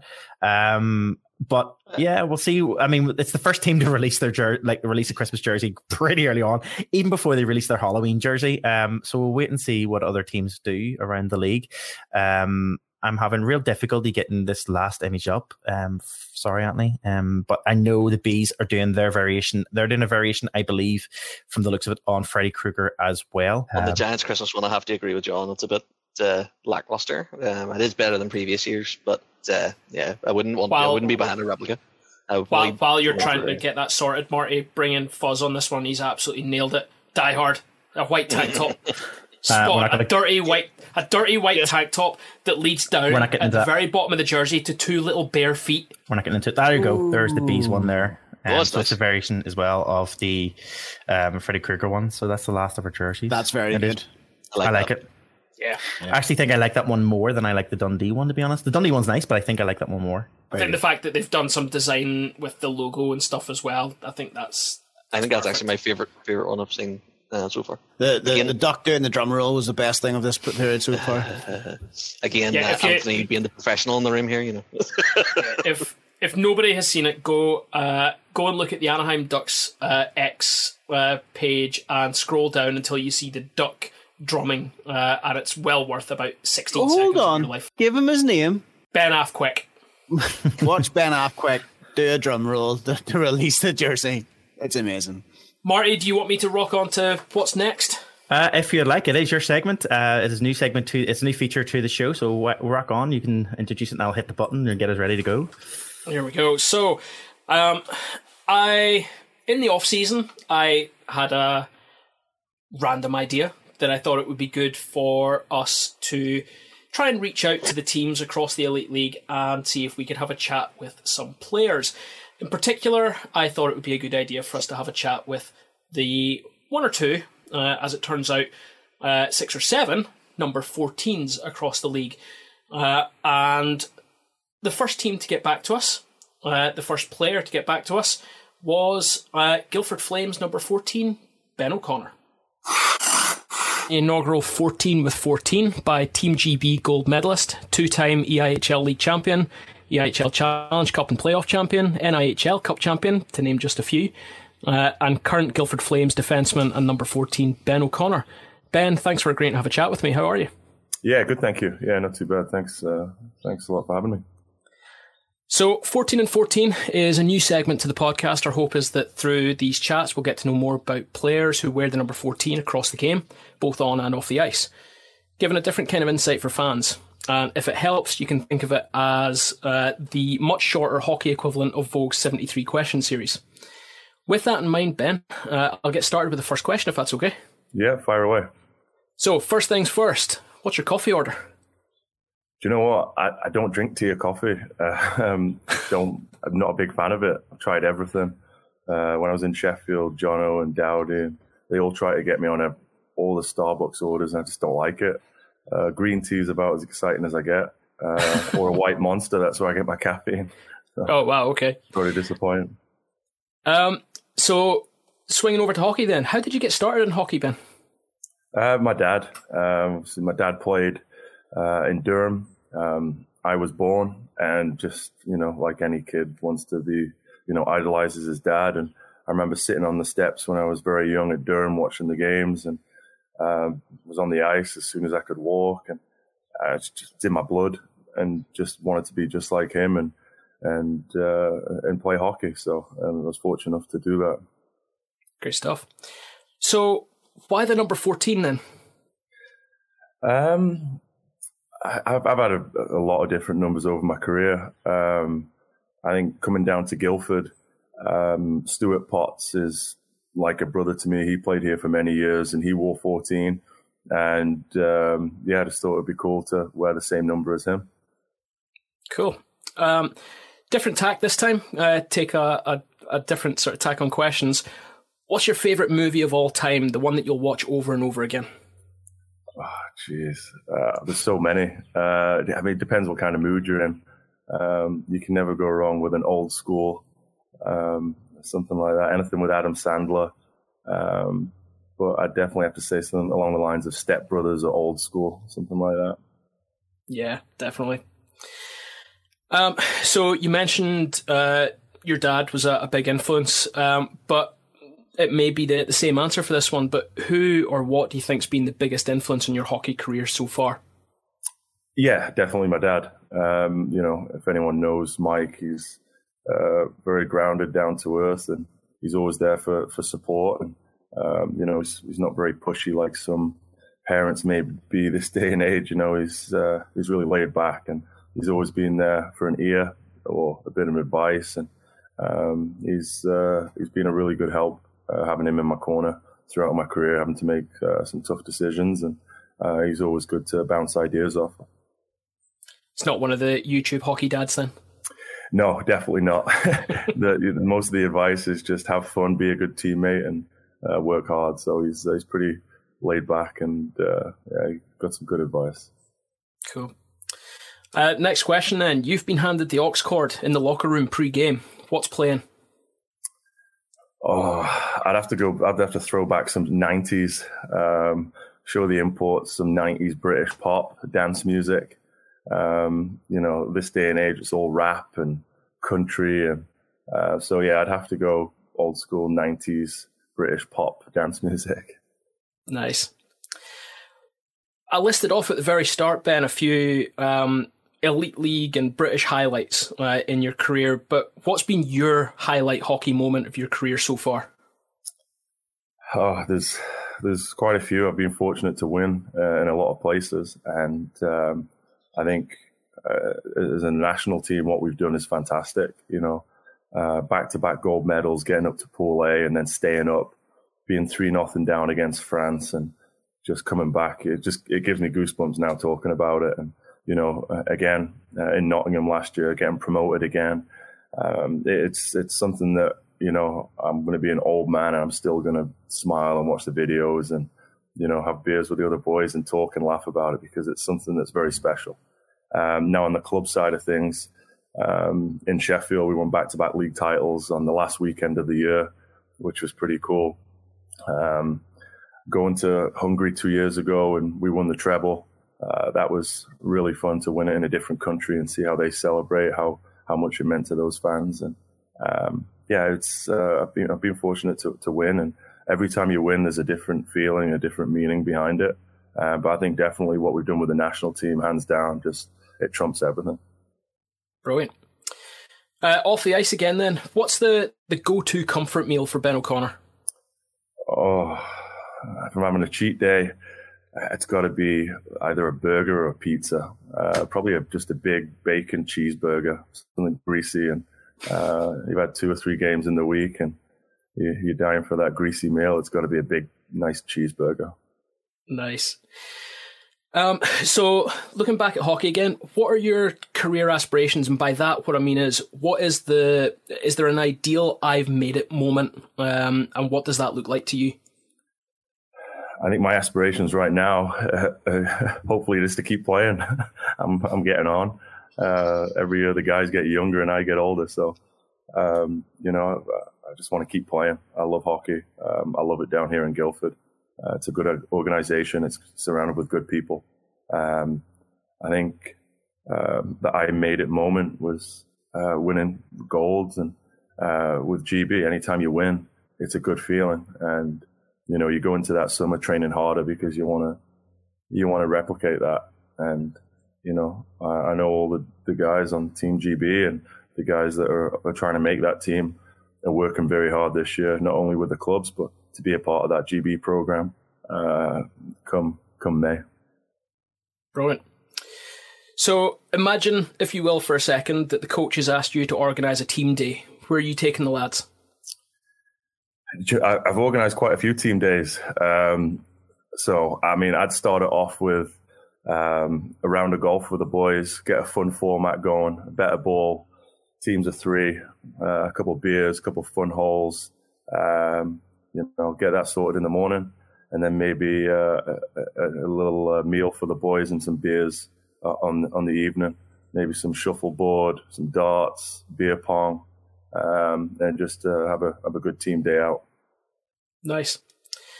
What about pre-game then for you, Ben? What does pre-game look like for you, getting ready for a Guildford Flames game? I typically wake up pretty early. I've got 2 young girls, so I'm used to waking up early. I wake up early, have breakfast, pot around the house, do some housework, laundry, whatever needs doing. Then have breakfast, early doors, and then there's a bunch of us down here that we go and shoot some basketball, get moving around a little bit, come back, have pre-game meal around 11:30, 12, and then have a nap for an hour and a half, 2 hours, and then wake up and head to the game. Nothing really too exciting. What about away from the game then, Ben? How do you switch off from hockey? Just spend time with my children, friends, going and whack a golf ball. You know, just the standard, really. Nothing outrageous. You know, the odd beer here or there with the boys, and you know, driving range. Coming into winter, you don't get many holes in, so driving range and just the standard. Nothing outrageous. Do you have an NHL team that you follow, Ben? I like the Leafs. I've always supported the Leafs.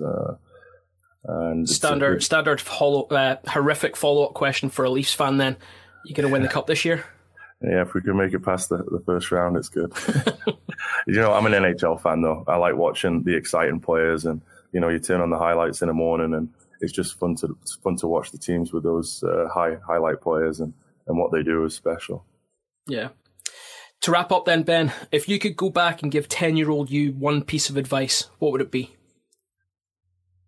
Just have fun, work hard, be a good teammate, and always come to the rink every day with a smile on your face, and be a good teammate.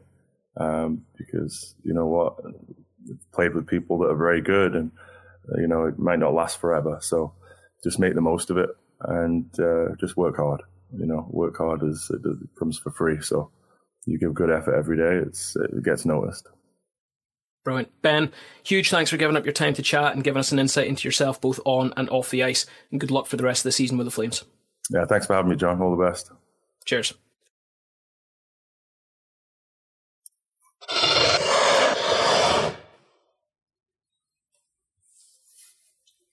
Well, thank you so much again to Ben O'Connor for giving his time to John and taking part in our inaugural 14 with 14. John, thank you as well for suggesting the feature and bringing it alive. We hope to bring everyone, I suppose, each team to take part. We hope that's our aim, and we hope to have another player next year. Or sorry, next episode.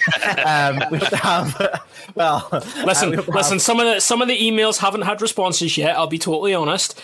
We do have a couple of irons in the fire. There are a few that we're working on.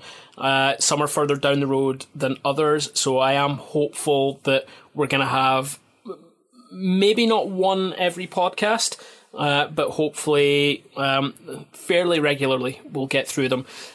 So anyone who does the research, there are 7 number 14s in the Elite League this season. There are 3 number 15s, so we are substituting with a couple of teams with the number 15s. Cardiff, an obvious one, who have retired number 14. Fife this season, I had a bit of a back and forward with them on X at the just before the season kicked off, with the fact that they managed to sign themselves a 13 and a 15 and not a 14. And I believe the other team is Coventry, who don't have a 14 this season. So, like I say, there's work going on in the background. That was a first for us as well, but fingers crossed we're going to have more as the season goes on. Fantastic job, by the way, Jim. Yeah, great job.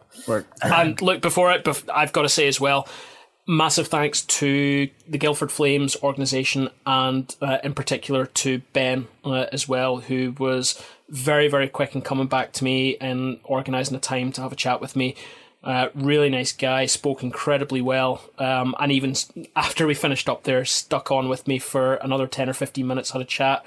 Was having a go at me for the Belfast Giants logo in the background here, and had, like I said earlier on, he had nothing but good things to say about Daniel Tedesco as well when we got chatting a little bit about his move across to Belfast. So massive thanks. Did you ask him about that? The hand pass? Did you ask him? Absolutely not. I didn't ask him about his hand pass to Colin Shields for that goal that was in our intro for a couple of seasons. 100% I did not. Oh well. No, thank you so much. And we do hope to bring you more as the season goes on. That's it, I think, for this week. It's covered quite a lot. And we will. Oh, look, John's background. Exploded. I don't know how it just exploded when he hit his thumb. I don't know what. We have to try to figure that out. But anyway, we will wrap off this episode as we normally do, and just point everybody in the direction of our social media and our website. So if you want to listen to any of our previous podcasts, you can check them out on our website, door14hockey.com. Check out our social medias, get involved, send us questions, send us your stories on our social media channels, Door14 Hockey on Twitter /X, YouTube, Facebook, Instagram, TikTok, and also Door 14 Hockey on YouTube. We will link all of those up on our social medias this week. Check back on previous episodes as well. Just any your podcast provider of choice. We're on all of them. So don't forget to like, subscribe, and leave us comments and ratings, because we really do appreciate that. I do want to thank everyone who has listened to our previous episode. It is now, I don't know what happened over this last 2 or 3 weeks. Last 2 weeks, we've had really good responses to the episode. So thank you very much for those who are new to the show and who started listening in. And for anybody who's new to this episode, we hope you've enjoyed. Hello, everyone in Columbus. Yeah. Hello, everyone in Columbus, which seems to be a big following in Columbus. Don't know what that's about. But yes, so thank you so much for that. That's it for this week. I'm going to sign off. I'm Marty. I'm Dave. I'm John. I'm Aaron. Have a great week.